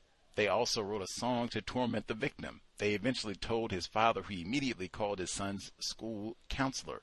The school brought the bullies in and confronted them. This, white supremacy, racism, they got it. And it even reminded me, I thought they said that was how Dylan and Eric celebrated. They would do the salutes at bowling class. See, that's what I mean when Lauren said this is just normal white behavior. Because there are other white students who are doing the exact same thing that they were doing, even the pipe bombs. So, I mean, what would stand out about all of this? Everybody loves Jeffrey Dahmer. Everybody loves Charles Manson. Everybody loves going out shooting. Apparently, everybody loves going out making pipe bombs. So, yeah, what would stand out as odd or strange about their behavior? So the report continues. The jocks. Oh, we got Dylan. Okay, letter G, 7 of those I interviewed knew Dylan and Eric. Everyone described them as loners and often the brunt of ridicule and bullying. Although no one had specifics about when and the degree of bullying they received, most often it was shoving, pushing, and name-calling, especially faggot. Now that, because they are vague about specifics and details and all that, even if they were called faggot, you're talking about the same Dylan who was suspended for writing faggot on another student's locker? That's the person that you're talking about? Whatever. It continues. It was also noted by several people interviewed that Eric and Dylan, especially Eric, that's what's written, were no angels, end quote. They were often identified as rude and mean. I have never heard a white person referred to in that manner. It is normally Tamir Rice and, Breonna Brooks, Breonna Taylor. Hey, that Eric Garner, he was no angel. Michael Brown Jr., he was no angel. Of course, they had felonies. Of course, we should know that they were no angels. Let's see. What else were the juicy parts? Oh, man. It was reported to me and found in several newspaper articles. The Washington Post has an amazing story about this, that one student had special parking privileges, allowing him to park his Hummer, his $100,000 Hummer, in a special area. The stories varied from all day in a 15-minute parking space, a handicap parking space in the teacher's parking lot, no less, or in a yellow striped area close to the school entrance. A $100,000 Hummer for, they are clowning out of control up here in Littleton. Like, man, we had went to school there, we would have better lives. And they talk about the drug use as well, PCP, weed, alcohol, and nobody cared. Just, that's why I said, since everybody is doing this, what would stand out about their behavior as, oh man, we should probably do something about. Anyway, let's see. Get my notes. I'll keep an eye if other folks have commentary. But matter of fact, since it was already mentioned, he gave that lame statistic about the numbers or the profile of shooters. That is just a flagrant lie. Period. I don't know what his credentials are. He's a journalist, whatever that means. We had Dr. Peter Langman on the program. He is renowned. He worked with Homeland Security, studied the data. I'm reading from his book. He says in 2 out of 3 populations of school shooters, white males were not a majority. It continues. One of the most common stereotypes of school shooters is that they are virtually always white males. This is a misconception. Among the shooters covered in this book, only 58% were white males. Now, even that's important because of the demographics of that he's looking at. So, for specifics, the percentage differed significantly. However, among secondary school perpetrators like high school, Columbine, 79% are white males. That right there seems like, whoa, even if it had been 40%, 49%, 79%, and I've raised this point with Dr. Langman, like, dang, it seems like we're doing some pussyfooting. We don't want, if it was 79% of any other group, if it was 49%, it would be, whoa, what's going on here? 79% is vodka and Reb. That's about what I would expect. Now, he looks at college shooters and all the rest of it. That's where you get Sung Hui Choi, Virginia Tech. Somebody, the shooter at Michigan State earlier this year was a black male. You have more non-white people once you get up to the college level. Even Elliot Rodger, non-white male with a white parent, once you get up to the college level. But in terms of like middle school, high school shooters, 79%. And then what I just said, Dr. Angel Lynn Flowers, or Spalding Flowers, she was with us earlier this year. She talked about her book, 20 Years of School-Based Mass Shootings in the U.S., Columbine to Santa Fe. She says, published in 2022, in looking at perpetrators, it is important to shift the focus from perceiving shooters as mentally ill psychopaths to recognizing that social and environmental factors can contribute to poor mental health, i.e. stress, anxiety, or emotional distress. These are not mental illnesses. A very small minority may suffer from severe mental illnesses, but that is the exception rather than the norm. The continued association of mass shootings with the thought that the perpetrator must be mentally ill enables avoidance of the fact that school shooters do not look like how criminals are expected to look. Therefore, there has to be an explanation for their behavior until it is accepted that most school shooters are white males in relatively affluent suburban and rural communities like Littleton. It will be impossible to direct intervention and prevention efforts in the right direction. Brilliant. I wouldn't have read that book if we had not read Columbine. And it was just published too. This is like fresh 2022. Guest on the program days ago, kinda. Let's see. The other, make sure I didn't miss any of the other tidbit. Oh, there is one other. I have to read some of my notes. There is one other really important tidbit I'll have to share as well as we proceed. Let me see. All right, get to my notes from this. I feel like the first time I get to share some of my notes in so long. Man, learned so much, stimulated so much of my brain computer reading this book. Okay.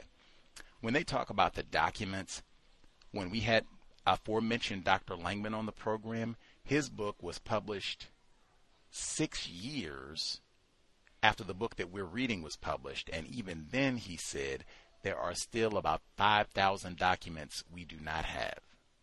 That is an extraordinary amount of material. Why? And with so much corruption and malfeasance, why would they? And I mean, even look at that. You got to do all this fighting and scrapping and scraping, and even that, their conduct, that allowed all this nonsense with the bullying. Because you start going through those reports, Dr. Langman, when he was on the program, and you read and they're like, well, wait a minute. They're talking to students and they're like, man, Dylan called me a bitch in gym class and shoved me on the ground. These are female students saying this. Like, wait a minute, I thought they were bullied. That's Jeffco holding up for years, letting everybody think this nonsense that, oh yeah, they were just, people picked on them and bullied them and yeah. Come on. Let's see. Then, I mean, that's what I totally agree. There should have been criminal charges. If you're that corrupt that you can't even be trusted to warehouse documents, wow. And now, think this is how they conducted themselves in a case with mostly white victims.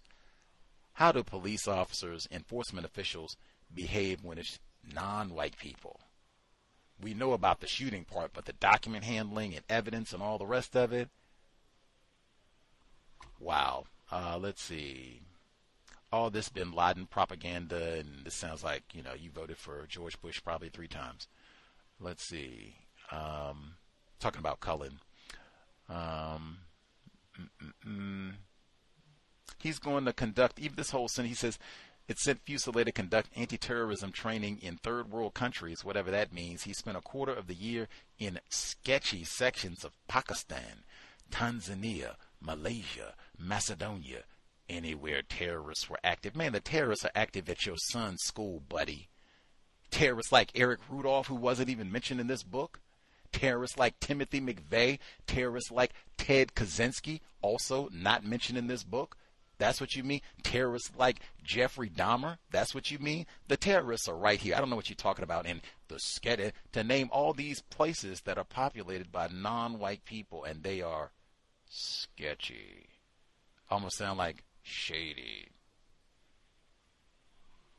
Let's see. Michael Moore's bowling file. That's what I said. I feel so embarrassed that was my sole source of information, and even the title is wrong. That right there says a lot. Like, dang, Michael Moore, you got the highest grossing documentary of all time, and the title is wrong.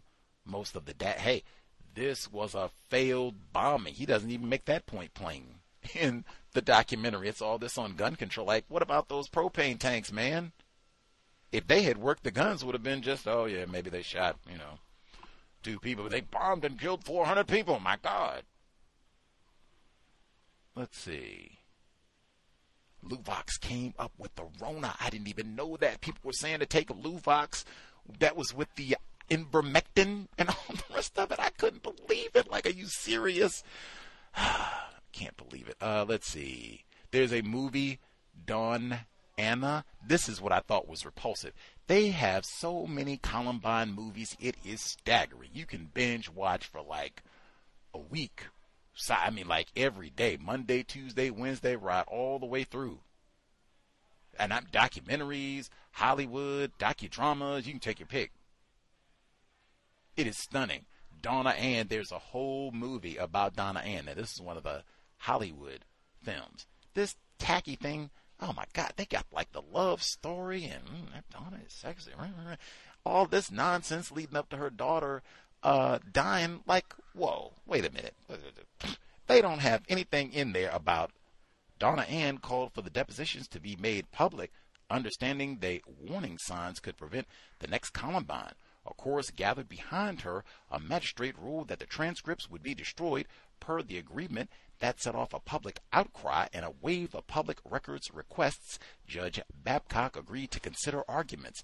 That's not in there at all. That is way more important than, that Donna Ann is sexy. Come on. Let's fast, but like, there should be whole books just on the police corruption in this case. You can fast forward the shooting, we got all that, just go, or really, go back and start from day one with, oh man, are these the kids we were supposed to do the search? Oh God, they already got oh, we gonna be in trouble. Like, start right there, and then just track what were all of the, and this went through multiple, they had sheriffs leave, Sheriff Stone leave, then you get Sheriff Mink, he comes in, we're not going to release the basement there. That is the book we need, not, that Donna Ann sure is sexy. Let's see. I don't know the confidentiality. I have no idea. I thought it's supposed to be about transparency in the 21st century. Whom did confidentiality benefit in the case of these murdered children and Coach Saunders? The Klebold parents, maybe? The Harris family, maybe? Jefferson County sheriffs, maybe, for their corruption and all this? Let's see. They have the utmost fusillade with the FBI. Have the utmost sympathy for the Harris and Klebold parents. I do not. Based on what I've read in this book, why would I? Oh, that's why I said we need to read Sue Klebold's book, but I do not. I mean, really? Why would I be sympathetic? You found a pipe bomb that your child made. You got all of this. They got felony arrest. They get suspended from school. You got all of this. What did they're making pipe bombs? They're sawing off shotguns in your garage. They're storing napalm at your house. The drinking and all of it. No, I don't sympathize with them. Do your job. What is this? Don't have the children. Especially, oh man, we have got to read Sue Klebold's book, because I mean, really, particularly if you're just gonna come out and just make up whole total unnecessary lies to try and cover for all of this. Like, oh man, same thing I just said. criminal negligence for the parents, the police, maybe even the school. Let's see. I do not think Eric is a psychopath. I do not think that is the case at all. So many people have said that he, just what Lauren said, natural, normal. I do not think he is a psychopath. I think that is total deception and cheating. Oh, he's just crazy. No, not at all. They said he hung out, he had friends, he was on all these teams and everything else. He is normal. I'm going to take them for what they're saying. Let's see. Everybody, I said this must be the town with the highest collection of intelligent individuals classified as white in the known galaxy. Like, they said that Patrick Ireland, he gets to leave and go to school, and he meets this girl, and she is clever and like, dang, do they have any just feeble-minded, like, I'm not too smart, you have a remedial guy? Everybody here is an absolute genius. Let's see. And they get all kinds of experiment. It just continues. So we're at the high school where they got the $100,000 Hummers and the video program where you can check out video cameras in the 90s. They got the smokers lounge on campus and all the rest of it. And then even after all this, Patrick Ireland, he gets shot, falls out the window, and all this surgery and disabilities. Hey, I'm going to get a custom refined boot contraption so that I can go out and water surf. Come on. Let's see. We got that about the school shooters. Man, when they gave the warning signs, this right here, they said Bobby E. Wright, doctor, psychopathic, racial personality, other essays. The FBI compiled a specific list of warning signs, including symptoms of both psychopathy and depression, manipulation, intolerance, superiority, narcissism, alienation, rigidity, lethargy, dehumanization of others, and externalizing blame. That is almost to a T white culture, and I mean every bit of it. Externalizing blame? Oh my God. Paul Mooney blaming a Negro. Dehumanization of others? Oh my God, we got racist jokes every day. Isaiah Scholes said that before this even happened. Alienation? They say that all the time in lieu of white supremacy racism. Narcissism? Dr. Welsing has the whole chapter in the book. I'm superior. I'm dominant. I know more than everybody else in the world. Superiority, we got that right there. I'm supposed to get all this attention. I'm dominant. You all are dumb and stupid. I mean, all of it, even the depression, in my opinion, all of manipulation, that's just deception and lying, tricking people to their detriment. That's all of that. That's what they celebrate. That's in the natural born killer. Let's see. Sung Hui Choi at Virginia Tech 2007. He talked about and was a huge fan of these cowards at Columbine. Again, if they had released accurate information from the beginning, that could have helped forestall some of this at least. That's not what happened. And they call it Judgment Religion of White Supremacy. Call this NBK, a.k.a. Judgment Day. I just mentioned they got cameras that who I don't know who was in school in the 90s or even the 2000s. Did you have a school where you could check out video cameras? College? I mean, not college. High school, middle school? Let's see. Eric named one guy he planned to shoot in the balls. That's Welsing moment. I would love to know who that was, but that's Welsing moment. But I mean, really, what kind of cowardly, no count dude are you? You sitting around thinking about shooting people in the groin? Really? Who does that? Oh, the castration. That's why I said, like, really, this is just the same thing that I've heard. Like, I see why everybody would say, oh yeah, this is, yeah. Let's see. And then we get to the basement tape. I can say the rest of mine for the rest with the basement tapes. So there is a little bit of additional news clip, and then it gets back to the book. And I did that because what I just said, and it should have been at the beginning, that right there is manipulation.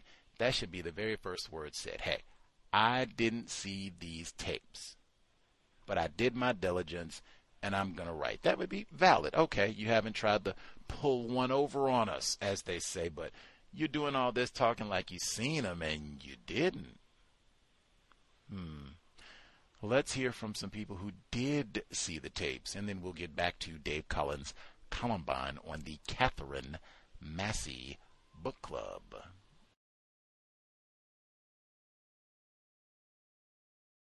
Far different from the images at Columbine High School, and yet just as frightening, were the home videos made by Eric Harris and Dylan Klebold in the weeks, days, even hours before they went on their rampage. The full tapes have never been made public, but in December, the sheriff's office invited a handful of reporters to take a look. And last week, we asked some of those reporters to tell us what the tapes were like. The tape that was made in the basement of Eric Harris's home started out with them sitting in the armchairs and talking back and forth about their hatred for other human beings. Harris was sitting in his chair holding this sawed-off shotgun. He wasn't just holding it, he was fondling it. He was playing with it. He had named it. He had named it Arlene. He kissed his shotgun at one point as he's talking, and he points it at the camera. And he said, "Do you believe in God?" Bam, bam, bam, bam, bam, bam. Everybody in the room, there was a gasp in the room when we saw that. This was planned.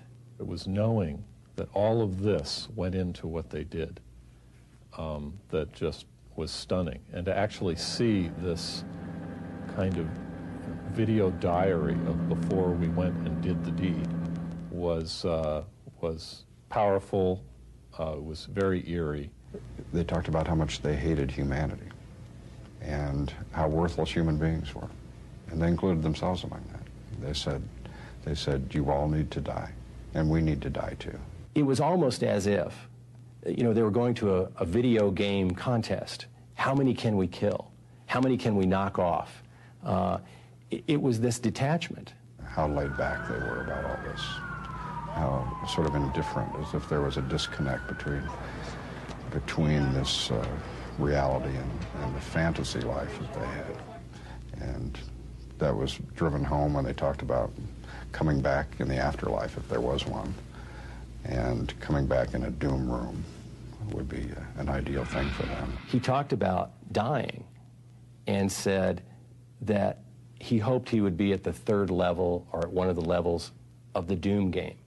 That's where his heaven was. They got the camera off of the tripod, and Klebold held it, and Harris gave a demonstration of everything that was in his room. That was quite amazing to have him just open a couple of drawers or pull some books back and reach in and pull out some of these little CO2 cartridge grenades, essentially, that he had made, and other pipe bombs that he had. At one point, Harris is telling the story about how his mom walked in his room, and the shotgun was close by, the sawed-off shotgun, and under something. And he was mocking her for not having checked the room. If you'd just checked the room, you'd have found this. And then he said they didn't have a clue. But they had some compassion in them because they talked about the pain that their parents were going to go through. He said, quoting Shakespeare, "Good wombs hath bore bad sons." He quoted that about himself. And I think that is really the point. I mean, that's the exclamation point on this whole thing. He hated himself, and Klebold hated himself. Klebold says, "I'm going to a better place. I didn't like life too much. I'm going to a better place." And he says this as he's suiting up, as he's getting his things ready. Minutes, half an hour maybe before it all happened, putting their gear on, getting ready to go. Very businesslike, very cold, very calculated. No more of the swagger, no more of the, the teenage joking around and so forth. One of them said, "It's Judgment Day." Klebold harbored as much hate as Harris did. These two guys were in this together. There's no question. There was no follower and leader. I think everyone on earth wishes that, wish they would have explained more and stood to answer for their crimes instead of being mad in the end, mad and cowardly, because how can you not be to do all of that and then kill yourself? Agent Fuselier watched the tapes dozens of times. In one respect, they were a revelation. While the journals explained motive, the tapes conveyed personality. There was ample testimony about them from friends, but there's nothing like meeting a killer in person. The tapes offered the best approximation. Fuselier understood that the basement tapes had been shot for an audience. They were partially performance, for the public, for the cops, and for each other. Dillon, in particular, was working his heart out to show Eric how invested he was. To laymen, Dillon appeared dominant. He was louder, brasher, and had much more personality. Eric preferred directing. He was often behind the lens, but he was always in charge. Fuselier saw Dillon gave himself away with his eyes. He would shout like a madman, then glance at his partner for approval. How was that?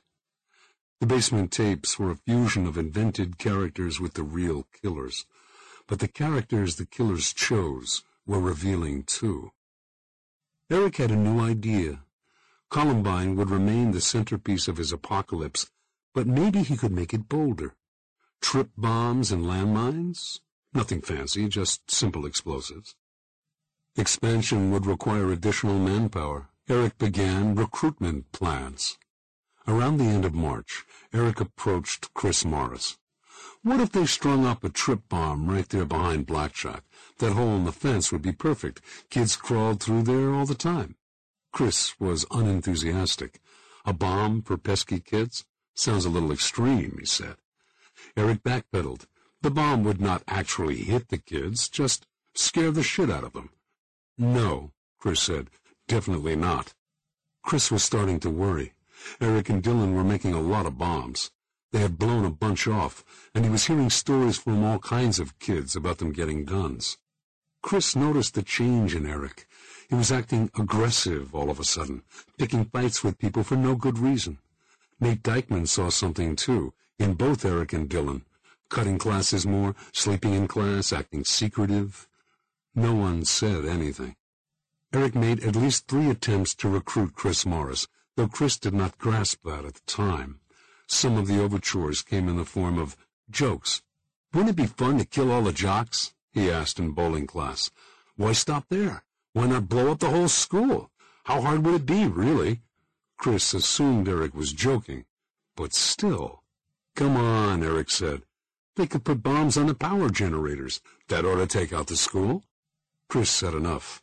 He turned to talk to someone else. That is a standard recruitment technique for aspiring mass murderers, Fuselier explained. They toss out the idea, and if it's shunned, it's a joke. If the person lights up, the recruiter proceeds to the next step. When news of Eric's crack about killing the jocks was reported, many took it as a confirmation of the target motive. Eric was a much wilier recruiter than that. He always played to the audience in front of him. He nearly always gauged their desires correctly. Suggesting the jocks didn't mean he wanted to single them out. It indicated he thought the idea would appeal to Chris.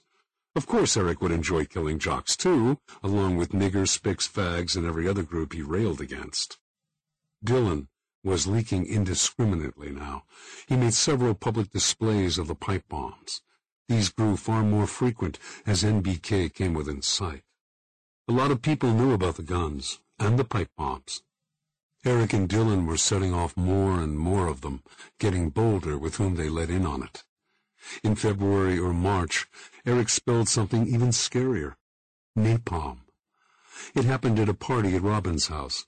Eric had not been friends with Zach since their falling out the past summer, but Eric needed something. He could not get the napalm recipes off the web to work. Zach was good with that kind of thing. Eric had a pretty good idea that Zach was the man to help him. Eric walked up to Zach good-naturedly, asked him how he was doing, chatted him up a while. They talked about their futures. Zach and Eric left the party at the same time and drove separately to a supermarket, King Soopers.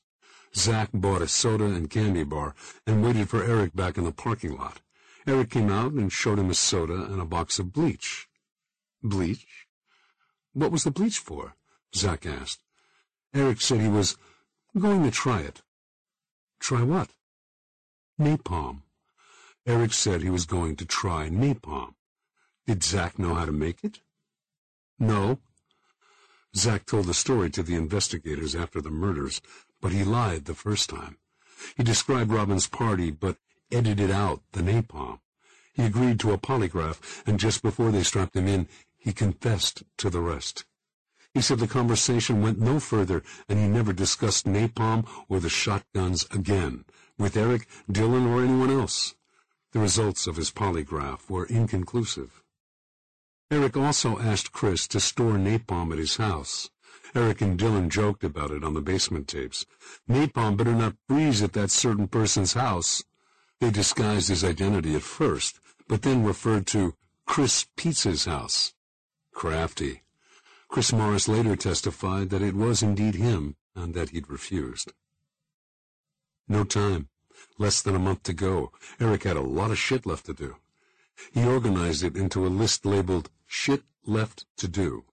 He had to figure out napalm, acquire more ammo, find a laser aiming device, practice gear-ups, prepare final explosives, and determine the peak killing moment. One item was apparently not accomplished. Get laid. April 2nd, Staff Sergeant Mark Gonzalez cold-called Eric about enlisting in the Marines. Eric said maybe. They talked several times. That same month, he returned to the Book of God. Months had passed. A whole lot had happened. He had 39 crickets ready, 24 pipe bombs, and all 4 guns. Eric closed up the journal. That was done. Eric met Sergeant Gonzalez. He wore a black Ramstein T-shirt, black pants, and black combat boots. He took a screening test and got an average score. The sergeant asked Eric to describe himself by selecting among tabs labeled with personal attributes. He chose physical fitness, leadership and self-reliance, and self-discipline and self-direction. He would think about enlisting and talk it over with his parents. He agreed to a home visit with his parents. It's not clear what Eric was getting out of the exercise. He probably had multiple motives. He had always pictured himself as a Marine. He might enjoy a last-minute taste. And he needed information. He was still struggling with the time bombs and the napalm. He told Gonzalez he was interested in weapons and demolitions training, and he asked a lot of questions. But his parents were probably the key motive. They kept hounding Eric about his future. This would get them off his back. 2 weeks of tranquility, breathing room to maneuver. Eric shot the next video scene on his own, in his car, driving with the camera facing him from the dash. He had the music blaring, so much of what he said is unclear. He talked about the Blackjack crew and apologized for what was ahead. Sorry, dudes, I had to do what I had to do. He was going to miss them. He was really going to miss Bob, his old boss who'd gotten drunk on the roof with him. Eric still couldn't decide on the timing of the attack, before prom or after. It is a weird feeling knowing you're going to be dead in 2.5 weeks, he said. April 9th was Eric's birthday, 18 years old, officially an adult. He got together with a bunch of friends at a local hangout. A couple of days before or after, a friend saw Eric and Dylan in the cafeteria, huddled over a piece of paper. What was going on? She asked. They tried to hide it. She played it cool, then snatched the paper away. It was a hand-drawn diagram of the cafeteria, showing details like the location of surveillance cameras. That was weird. Eric made several more diagrams.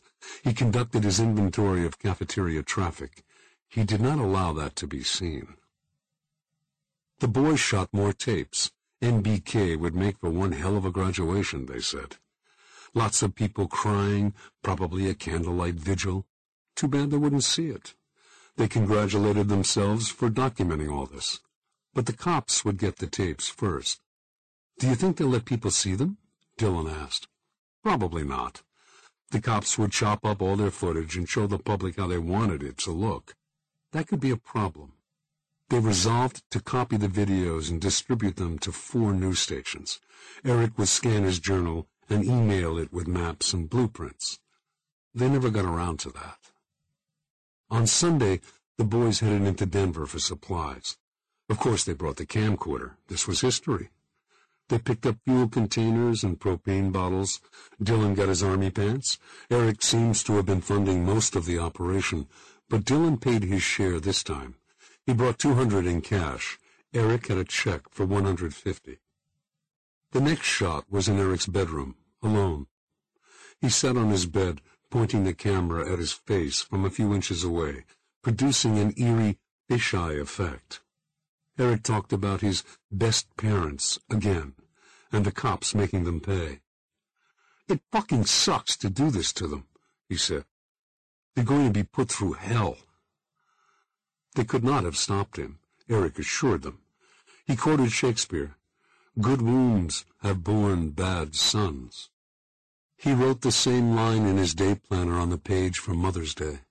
That was revealing, Fuselier thought. Dylan wanted to be a good boy, but Eric understood he was evil. It was funny, Eric told the television audience, all that razzing from his parents about goals, and he was working his ass off. "It's kind of hard on me these last few days," he said. "This is my last week on Earth, and they don't know." The payoff would be worth it. "The apocalypse is coming, and it's starting in 8 days, he said. He licked his lips. "Oh, yeah, it's coming all right." Then he held up his masterpiece. "This is the Book of God," he said. "This is the thought process. If you want to understand why, read this." He flipped through to show off his best work. "Somehow, I'll publish these."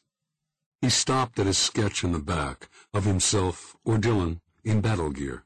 The soldier was outfitted with a huge tank to be strapped to his back. It was labeled napalm. He pointed to it and said, "This is the suicide plan." 5 days before judgment, Dylan finally accepted that he was enacting it. "Time to die," he wrote. "We are in wait of our reward, each other." We. The word dominates the entry, but does not include Eric. Dylan was addressing Harriet. He was grateful to Eric for providing the exit, but was uninterested in spending eternity with him. Thursday evening, the Marine recruiter showed up for the home visit at 6 p.m.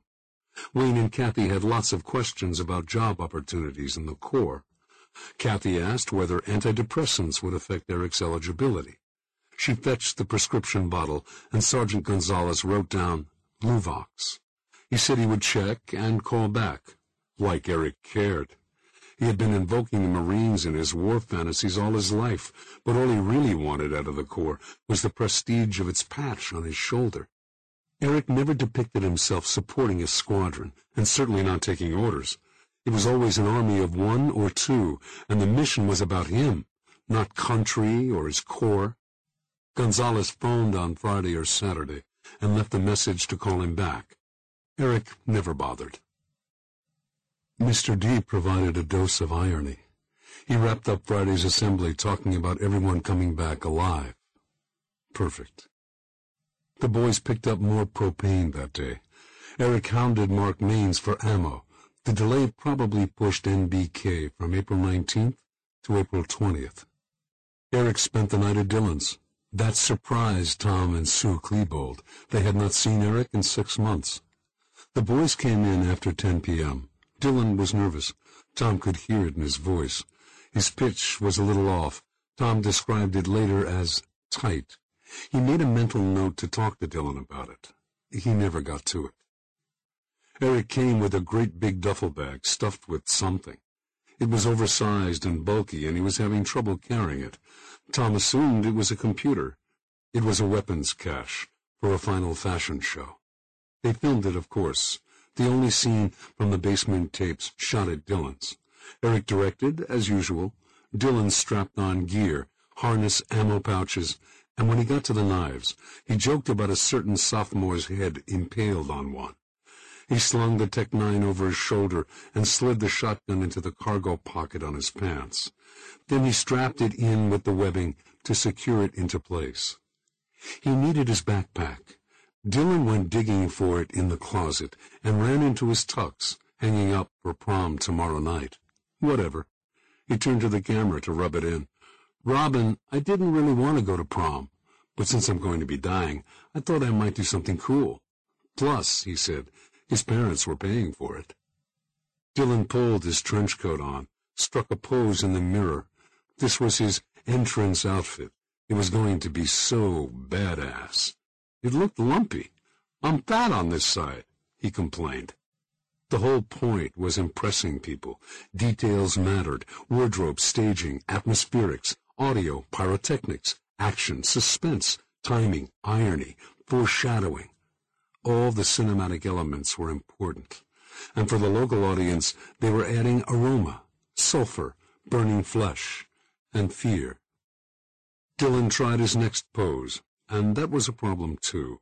His very first move, once the scene got rolling, was to snatch the tech out of its sling and toss it to his firing hand in a single dramatic motion. His trench coat got in the way. He tried it again. Lame. Faster, Eric said. He was visibly annoyed. He had practiced every move to perfection. Dylan was trying all this shit for the first time. Eric left around 9 a.m. without the duffel bag. The boys may have stayed up all night. Tom and Sue noticed that Dylan's bed didn't look slept in. Saturday was all about prom. Dylan came home at 3 a.m., and Sue was up to greet him. How was it? She asked. Dylan showed her a schnapps flask. He told her he'd only drunk a little. The rest of the group was going to breakfast, he said. He was tired. He was done. He slept it off most of the next day. Monday morning, around 9 o'clock, Dylan grabbed his spiral notebook and drew the top of a giant numeral 1. He drew the bottom of it at the foot of the page, with a big gap in between for copy. 1. One day. 1 is the beginning, or the end. Ha ha ha. Rescued, yet there. About 26.5 hours from now, the judgment will begin. Difficult, but not impossible. Necessary, nerve-wracking, and fun. It was interesting, he said, knowing he was going to die. Everything had a touch of triviality. Calculus really did turn out to have no practical application in his life. The last word is hard to read, but it appears to be ficht, German slang for fucked. In his last 24 hours, Dylan got active. He drew up full-page sketches of himself in body armor, front and back displays geared up with explosives. One of the last pages included a brief schedule for NBK, now pushed back to Tuesday. It ended like this. When first bombs go off, attack. Have fun. Monday night, the boys went out to dinner with friends. They went to Outback Steakhouse, Eric's favorite restaurant. Dylan had some coupons so they could economize. His mom asked how it was when he got home. Good, he said. They'd had a nice time. He'd had himself a nice steak. Eric got the final 2 boxes of ammo from Mark Maines and said he might go shooting tomorrow. He didn't get a lot of sleep that night, if any. He was still awake past 2 a.m., 3 hours before his wake-up call. He had a few reflections to add to his audio memoirs. He spoke into a microcassette recorder, indicating that there were fewer than 9 hours to go. People will die because of me, Eric said. It will be a day that will be remembered forever. Tuesday morning, the boys rose early. Tom and Sue heard Dylan leave around 5:15. They assumed he was on his way to bowling class. They did not see him. Bye, he called out. Then they heard the door shut. Eric left his microcassette on the kitchen counter. It was an old tape, reused, and someone had labeled it Nixon, somewhere along the line. The meaning of that label perplexed observers for years to come. It meant nothing. All righty. That will wrap us for this week, and we will wrap this book next week, all done.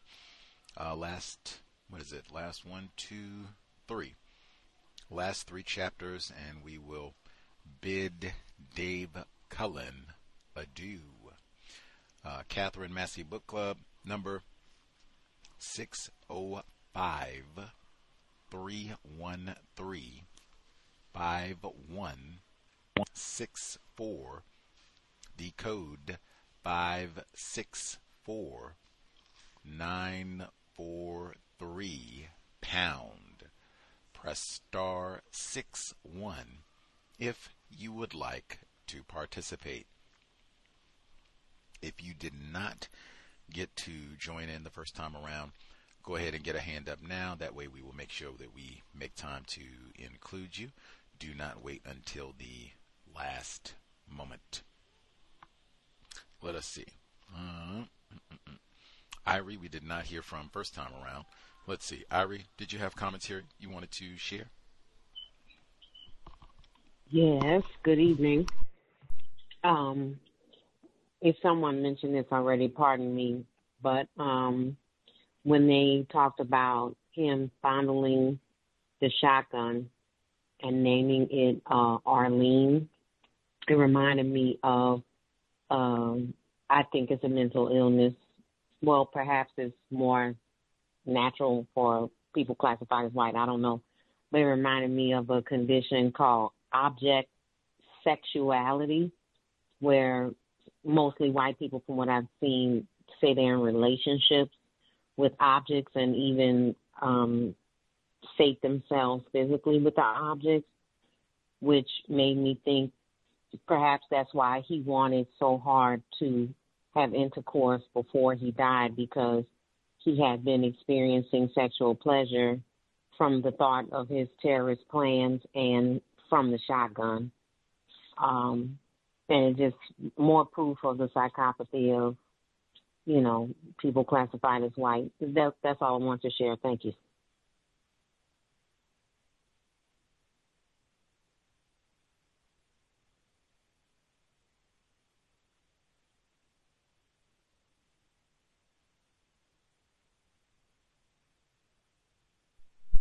Much obliged, Irie. Oh, thank you for reminding me. Okay. Last week,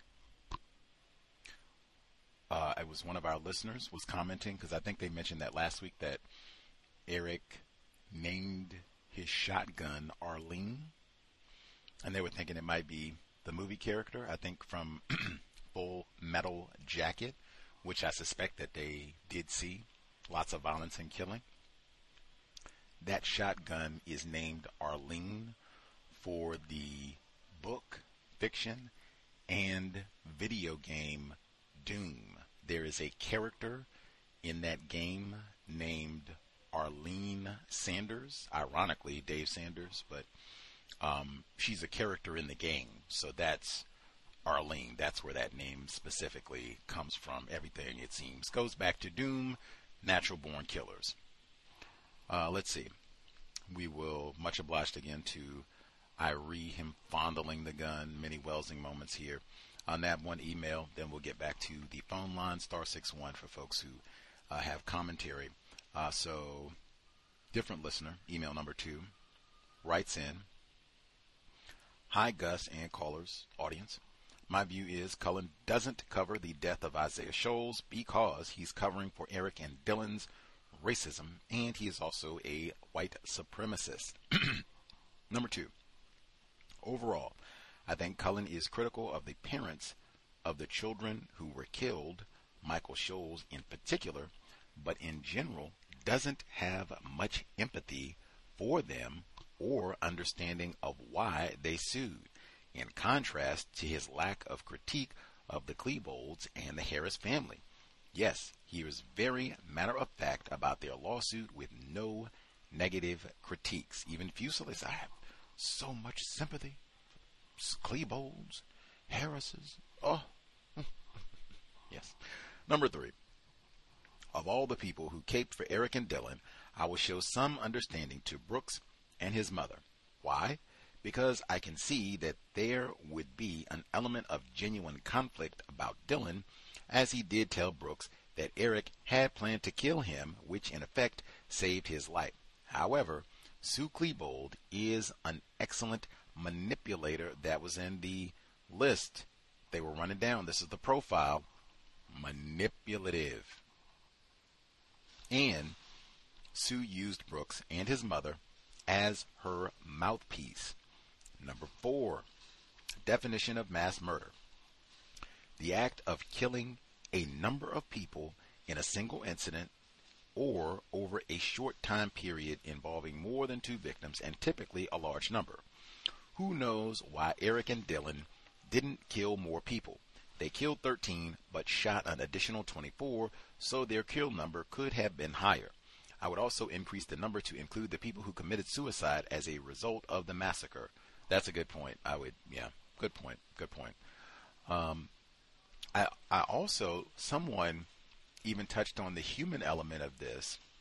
When they were doing their shooting in the library, Eric, I think it's Casey Bernal, he taps Peekaboo, he shoots her, the gun recoils, and they even have the science of this. When you make it illegal and shave off the barrel or shave the stock down, that increases the recoil on the gun.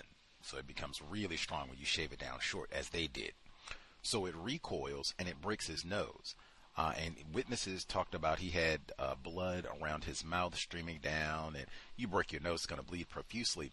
And I think it was late, like I'd seen a lot of footage at this point, but it was a doctor who was saying, or it might have been an enforcement official, but there is a human element. I think most people, if you had a nosebleed or any sort of injury, even if you are riled up and angry and ready to fight and all the rest of it, like after a while, like at a certain point, that adrenaline wears off and it's, oh man, my nose hurts.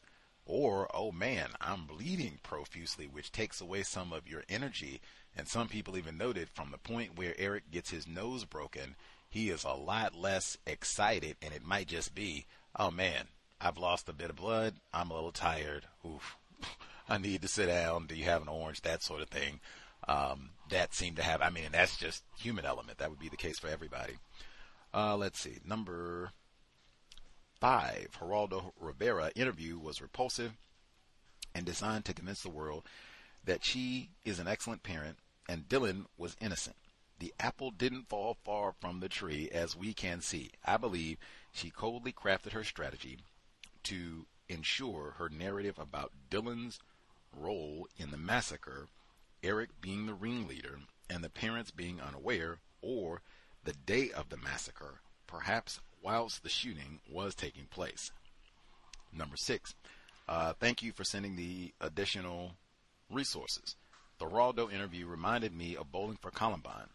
Racists continue to use examples of non-white children who have committed shootings in schools as a way of distracting from the crimes of mass murderers.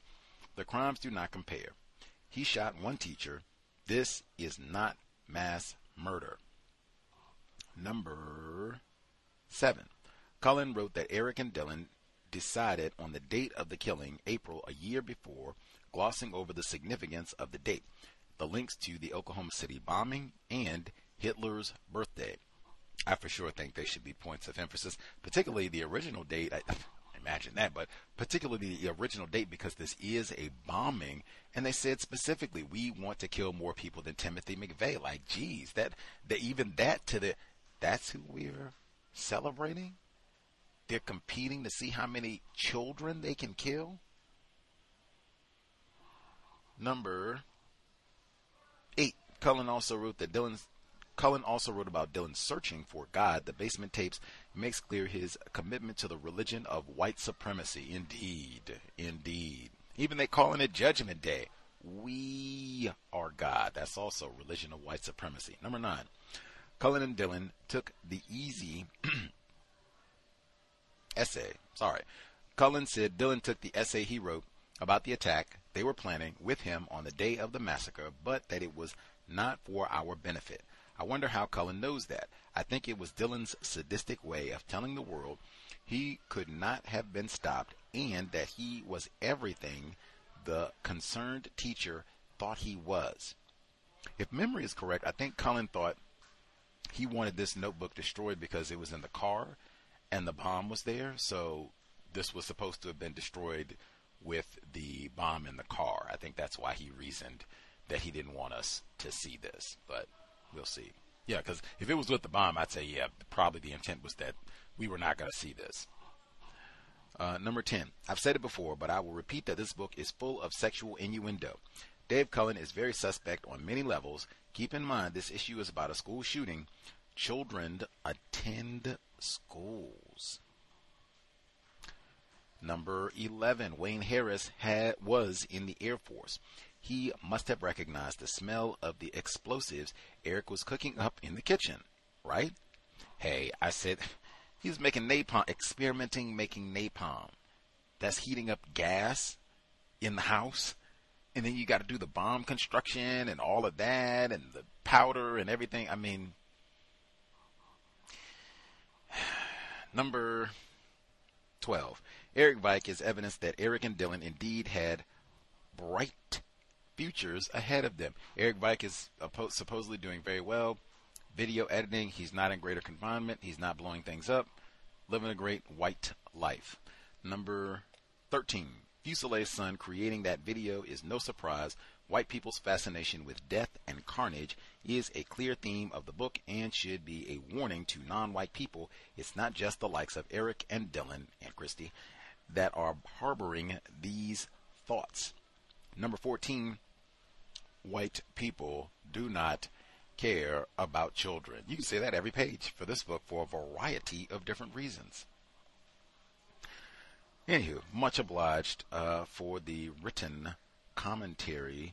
Was one more. Oh, the children. The sexual innuendo with children. I said, man, in another universe, we would read Parkland as the next book for many reasons. One of which, the Parkland coward killer, he was obsessed with Columbine. Was looking up their material, listed himself as a professional school shooter, idolized. I think he used the same type of language that he thought of these two as gods and all the rest of it. So he was super inspired by what these two cowards did. Beyond all of that, too, why would you become like a serial mass murder writer, child killer writer? And then, like I said, to see if the sexual innuendo is that pattern persistent even in the Parkland text. But that would be another universe, and, you know, I don't know if we need to read that much of Dave Cullen, but for people who are I mean, that really is a part of the Columbine studies, as would be Virginia Tech 2007. Same reason. So for other folks, that might be something, you know, does that sexual innuendo, does that continue in the Parkland book in the way that he talks about that killer? We'll see. Let's see. Other folks who dialed in with a hand up. Let's see. Lauren should be with us. Nab other hands as I see folks. Let's see.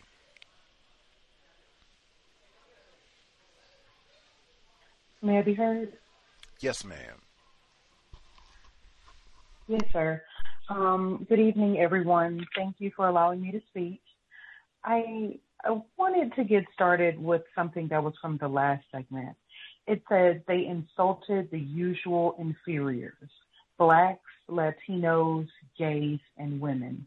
Yes, moms, stay home, Eric said. Fucking make me dinner, bitch. Sometimes Eric gets loud, and that made Dylan nervous. It was after 1 a.m., and Eric's parents were upstairs snoozing away.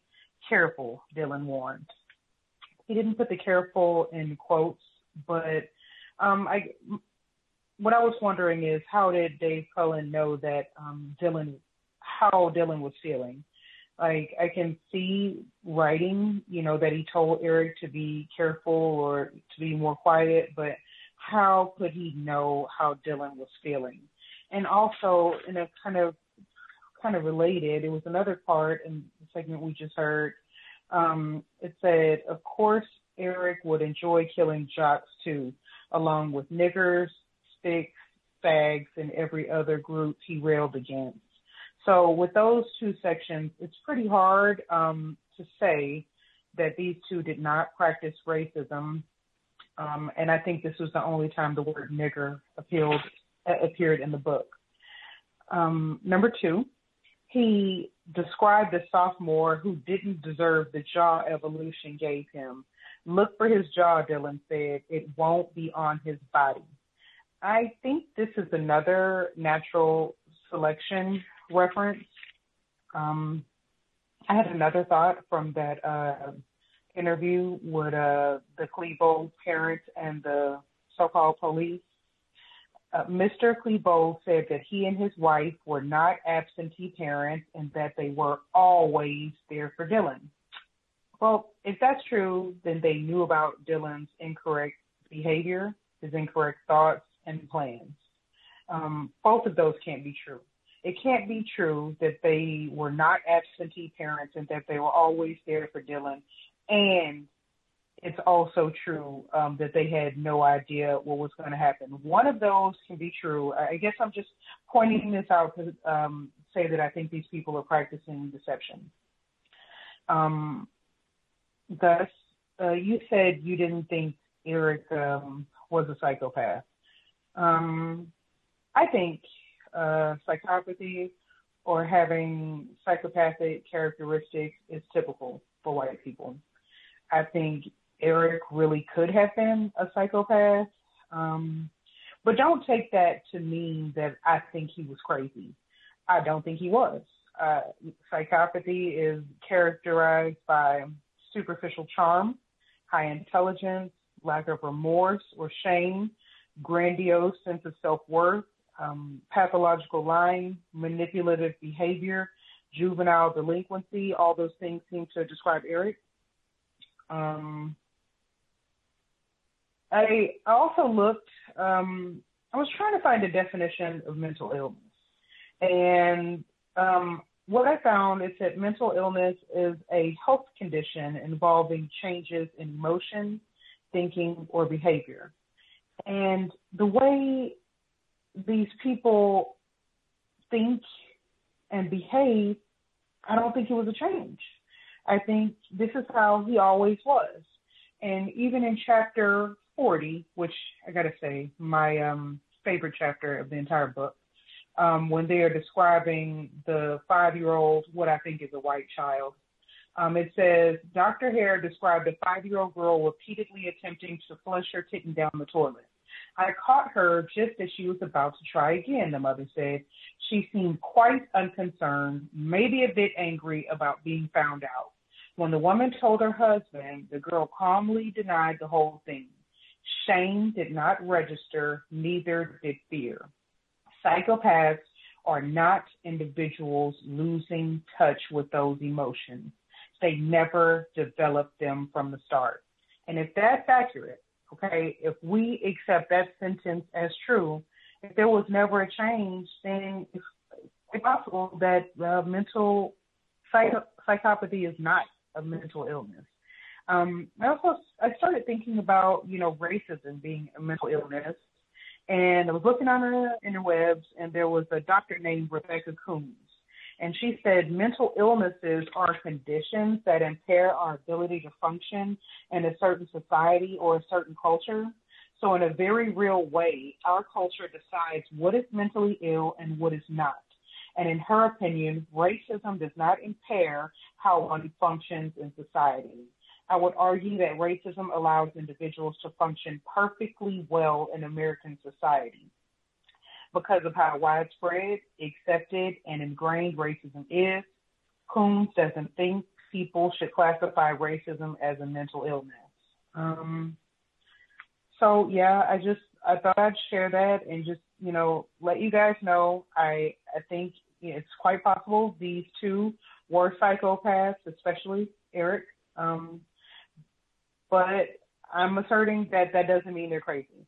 Even if they are psychopaths, it's probably, I think psychopathy is just very typical for racist men, racist woman, and racist child. Also, I would be interested in reading Sue Klebold's book, if that's what you want to do, on the next book club. And that's all I have for now. Thank you.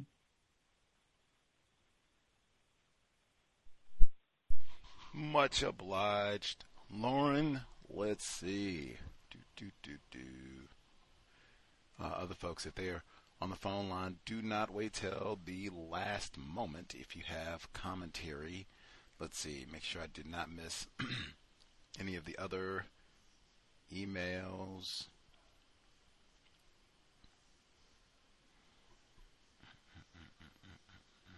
Okay.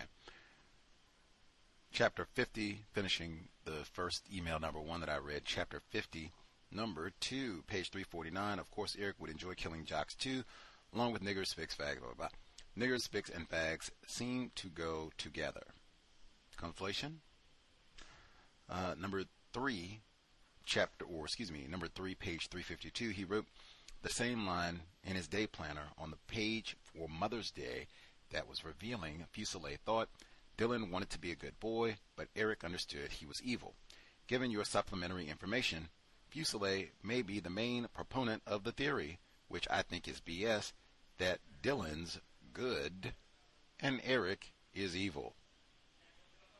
Again, I think Fuselier should have been recused because of multiple reasons. He's got a child, and then his previous child also was looking to blow up the school. That would be 2 good reasons.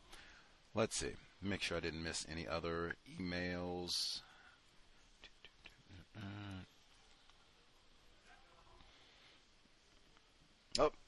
One more. Our caller, the Fresh Princess of Philadelphia, writes in. Greetings, Gus and callers. This book is clearly pro Dylan and the Klebold's. Now, people were thinking before, like some of the, like Patrick Ireland, like we're saying, like, dang, did we really need to know his whole like dating life? He did that last week too when he went back to school. Remember, he was telling us he was dating all the young chicks and everything else. Like, do we really need to know all this? Could we have thinned that out maybe a little bit and gave some details about the shows or police corruption, something, or even thin the book out a little bit maybe? Maybe the people that got all that extra treatment, maybe they were really nice to them. They chummed it up with him, talked to him, shared all of that, gave him all the time that he wanted, so he really hooked them up in the book. Maybe that's how it worked, maybe. Including the Klebold's, maybe. I don't know. We'll think on that. Anyway, she continues. I'm confused as to how only one out of the 2 murderers who planned the attack is portrayed as a culprit, and the other is a near innocent victim. My 5 key takeaways from the text are: number 1, people classified as white control information, who gets the information, and how much of the information they want you to have. 2027. This is evidenced by the parents' sealed deposition and the heavily redacted evidence file that was provided to the families of victims and survivors of the massacre. 2, people classified as white cover for each other and exemplify no snitching. The police made sure for 2 years that they didn't produce evidence that they could have prevented the massacre if they would have executed the search warrant on Eric Harris. I bet no one was fired or even disciplined. You are correct. Number 3, the police only galvanize and move in quickly for people classified as non-white suspects. Years later, after Columbine, police run in the building and listen to kids get shot rather than secure the perimeter. Uvalde. I have to think about that. They did run in. I said Nashville earlier. Now, that transgender individual was classified as white, and they did run in and bang, took care of that one pronto. I don't know. I have to think about that. Number 4, only non-white people are negligent parents when it comes to wayward children. Amen. I said I cannot imagine a universe. So Leroy and Jamal go shoot up the school, and it's just like this. Leroy had felonies, had been building pipe bombs before, and suspended from school, and writing violent term papers, and all the rest of it. Man, Leroy's parents, Leroy's grandparents, Leroy's aunties, uncles, all of y'all going to jail. Like, come on. Number 5, non-black children are always victims, even if they are murdered.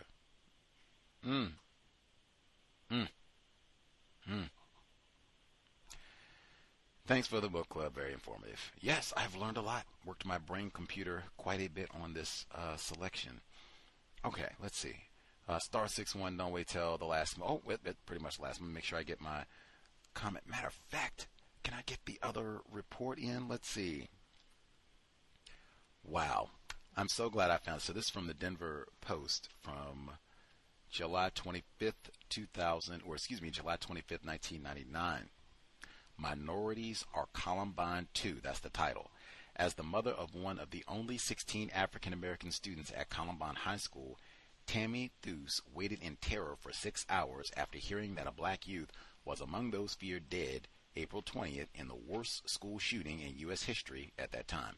When she finally learned her son was saved, she grieved for his best friend, Isaiah Scholes, who was called a Negro by one of the gunmen before he was killed. Theus reluctantly let her 15-year-old Tyrone Garrett return to classes. Then on June 2nd, the day students were allowed back into Columbine to pick up their belongings, she was stunned when she walked into a girl's bathroom. Written in ink on a stall, Theus said were the words, "I wonder why the niggers and Mexicans don't go back where they came from, the other side of the rock," in quotes. That's when she withdrew Tyrone from the school. But Theus hasn't walked away from what she and a group of other parents of minority students at Columbine say are chronic problems that existed at the school, problems the school district is addressing long before Eric Harris and Dylan Klebold killed 12 students and a teacher.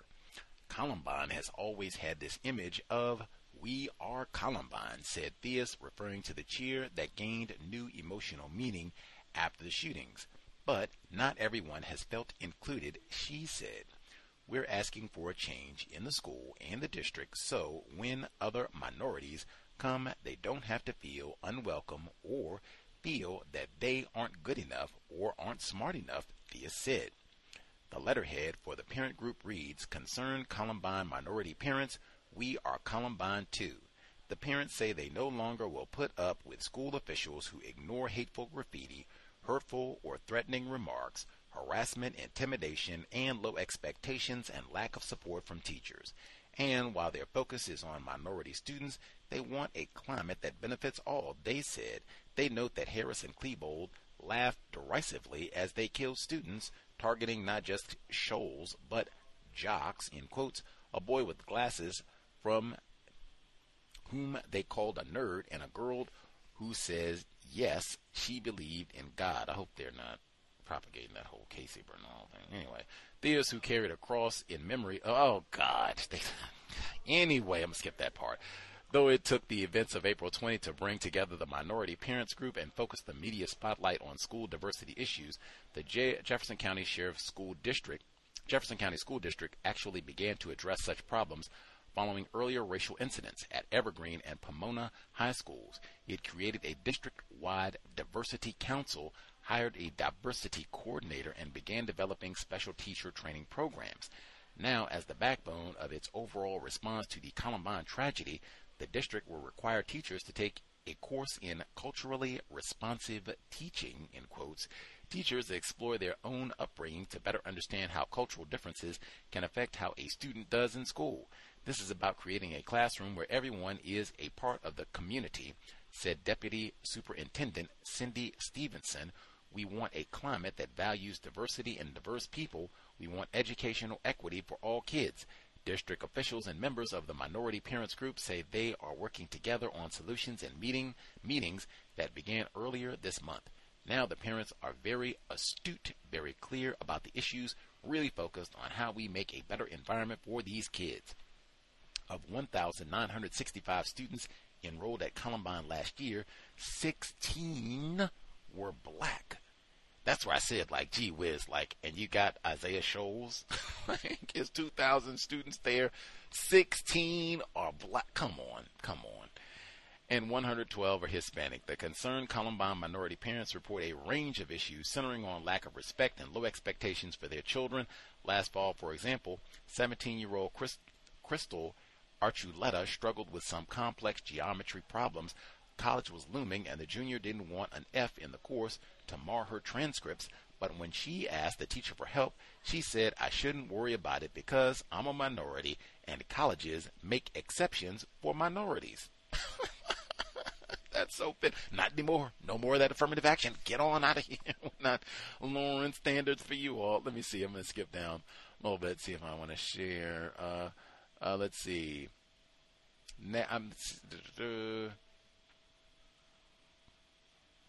Amaro said minorities too often are steered into undemanding courses and then forced to take low-paying jobs because they lack needed skills. He wants more for his daughter. I made this commitment that my kids would not be field workers, he said. I also don't want my kids taking shop while the Anglo kids take math and science and other subjects that will help them get ahead in life. D'Angelo said he could not speak for the teacher, but he thought the matter had been resolved after the teacher agreed to help Archuleta. But the complaint resurfaced when the Amaros met Denise Norman and learned that her 15-year-old son, Justin, had problems with the same teacher. He was getting D's and F's, and I didn't know about it until the 6th week grade period, said Norman, spokeswoman for the minority parents group. You'd think the teacher would have called up and said, hey, your son is having problems. When I called her, it took her 2 days to get back to me. The teacher could not be reached for comment. They even mentioned, we had Corey Ruthfield, make sure I get her name correct, but we played her segment way back at the very beginning of all of this, and she talked about the racism that she experienced at the school. Whitfield, I said it incorrect. Corey Whitfield. It even says that, I'll read the little portion about that to wrap it up. It says, parent Lynn Whitfield praised the way that DeAngelis dealt with a racial slur targeted at her 17-year-old daughter, Corey. She said Corey, who will be a senior, was called a nigger during her freshman year. Whitfield said she reported the incident to DeAngelis and was happy with the response. The name caller was suspended, and both girls had to meet with a counselor for diversity and sensitivity training. So it was a white female who called her a nigger. Anyway, that is from the report Minorities Are Columbine 2 from the Denver Post by Andrew Guy Jr. and Janet Bingham, 1999, a few months after the shooting. Quickly, I'll get in my one or two notes, and then we can wrap, and then we'll finish the book next week. Have to double check to see if we have 2 audio segments or if it'll be enough as it normally is. But either way, we are all done next Thursday. Let's see. Notes that I took from the basement tapes. He said this before about Dylan wanting to be a good boy. What is this based on? Is this the same guy, like I said, who in those police files that they didn't want to release, talking about him, both of them being bullies to other people, harassing females in class and such, all the rest of it. And even their other people seeing them with a gun out in public, out putting up graffiti and such off the pigs around town. Like, come on, man. I don't even know it. He said before that Dylan wanted to be a spiritual man, a godly man, and a good boy. Come on. Let's see. He says Dylan was leaking indiscriminately now. I don't know what he means with this at all. If you mean him writing this report in school and some of the other things where he's saying that this public displays about these pipe bombs, they had been doing, and at prom, this is in a different report, at prom, the weekend before the attack, there were signs that said it's coming, and the date for prom, which was April 17, someone went and scratched that out and wrote, it's coming 420. Now, it was 419. It got rescheduled to 420, and 420 is, hey, that's Cannabis Day and what have you. So could have been that, but, oh, man, there's so many other incidents of them telegraphing, we're going to do it, almost like they're taunting individuals. There's one in the police file, white female student. She looks at Eric's shirt. He's got that KM, the German group, KMFDM or whatever it is. He's wearing that. She's like, what radio station is that on? And he looks at her and gets an attitude like, what? You joke? That's funny? Okay. Wait till Monday. Let's see what happens. That sort of thing. It's lots of that in the police report and what have you. So, I mean, if you want to call that so-called leaking, like the other one, I think he was standing outside the library and someone came up and I said, what are you doing? He said, I'm just planning for my project for Tuesday. And they came and blew up the school the next day, or tried to. Like, it was lots of that sort of thing happening leading up to all of this. If you want to call that leaking, to me, that is no evidence of, I don't want to do this. Even when they asked Dylan, like, he wrote this violent paper of you wearing a trench coat and blowing and killing people in the school and jocks and all. What's going on? He said, oh, it's just the paper. That would have been a time right there. But man, I don't know. I'm a little scared that Eric is trying to make me do things. I'm not none of that. None of that. Let's see. All this fusillade saw Dylan give himself away with his eyes, and I mean, this is removed. Cullen didn't see it. Like, I'd much rather see this myself so that I can determine now, does he look like this is just a put on and, you know, this is just a show for us and he doesn't really want to do this? Like, let me see. And in fact, even I can give you a short detail. Apparently, because I didn't see the clips either, but apparently the morning before they go do the killings, Eric Harris is on the camera. You can hear Dylan, let's go, rushing him. Like, we don't have all day long, man. You can't, we don't have 30 minutes for you to make a soliloquy, say your goodbyes, and let's get to bombing. Killing children. That, to me, does not sound like someone who is, I'm just a little puppy, and you gotta leave me alone, and I don't really want to do this. No. You heard that in the clip that I played. They said equal partners. Let's see.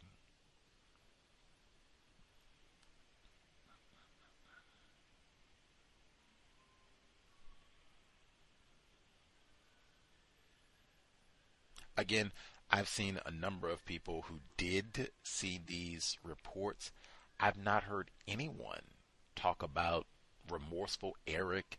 He was sorry about this or sorry how it was going to impact his parents. I've heard some people mention that he did say that, but that was not something like, oh, that needs to be emphasized, or maybe he didn't want to do this. No, it was, wow, did you see all the rest of it and them showing off all the weapons and bombs that they had? Like, I've not heard anyone who was significantly impressed or taken aback with his, oh, sorry, Mom, Dad. If they even noted it, it was just, oh, wow, maybe not quite the total psychopath that we've thought. Anyway, back to did you see all the bombs that he had in his room? How did his parents miss? That's most of what the focus that I've heard from people who actually saw the tapes. Cullen not in that number. We will wrap it all up next Thursday. Tomorrow we'll be here neutralizing workplace racism, compensatory call-in, and in fact, on Monday, another Columbine guest from a different part of the world, and she wrote about white person who wrote about Columbine specifically. But that'll be Monday, early Monday, since they're not in the U.S. But more Columbine content to come. Hopefully it has been informative. What does it mean to be white? Much obliged for folks tuning in, writing in.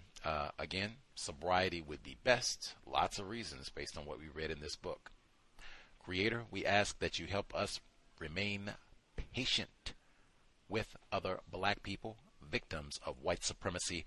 We ask that you help us remain patient with ourselves. Remind us to demonstrate the highest levels of black self-respect at all times, in all places, each and every time we are in contact with another black person. It has been time. Replace white supremacy with justice immediately. Cow signing out. Thanks all for tuning in. Nigga, you so brainwashed. I'm a victim, brother. No problem. You're a victim. Yeah. I'm a victim of 400 years of conditioning. Shut up. The man has programmed my conditioning. Even my conditioning has been conditioned.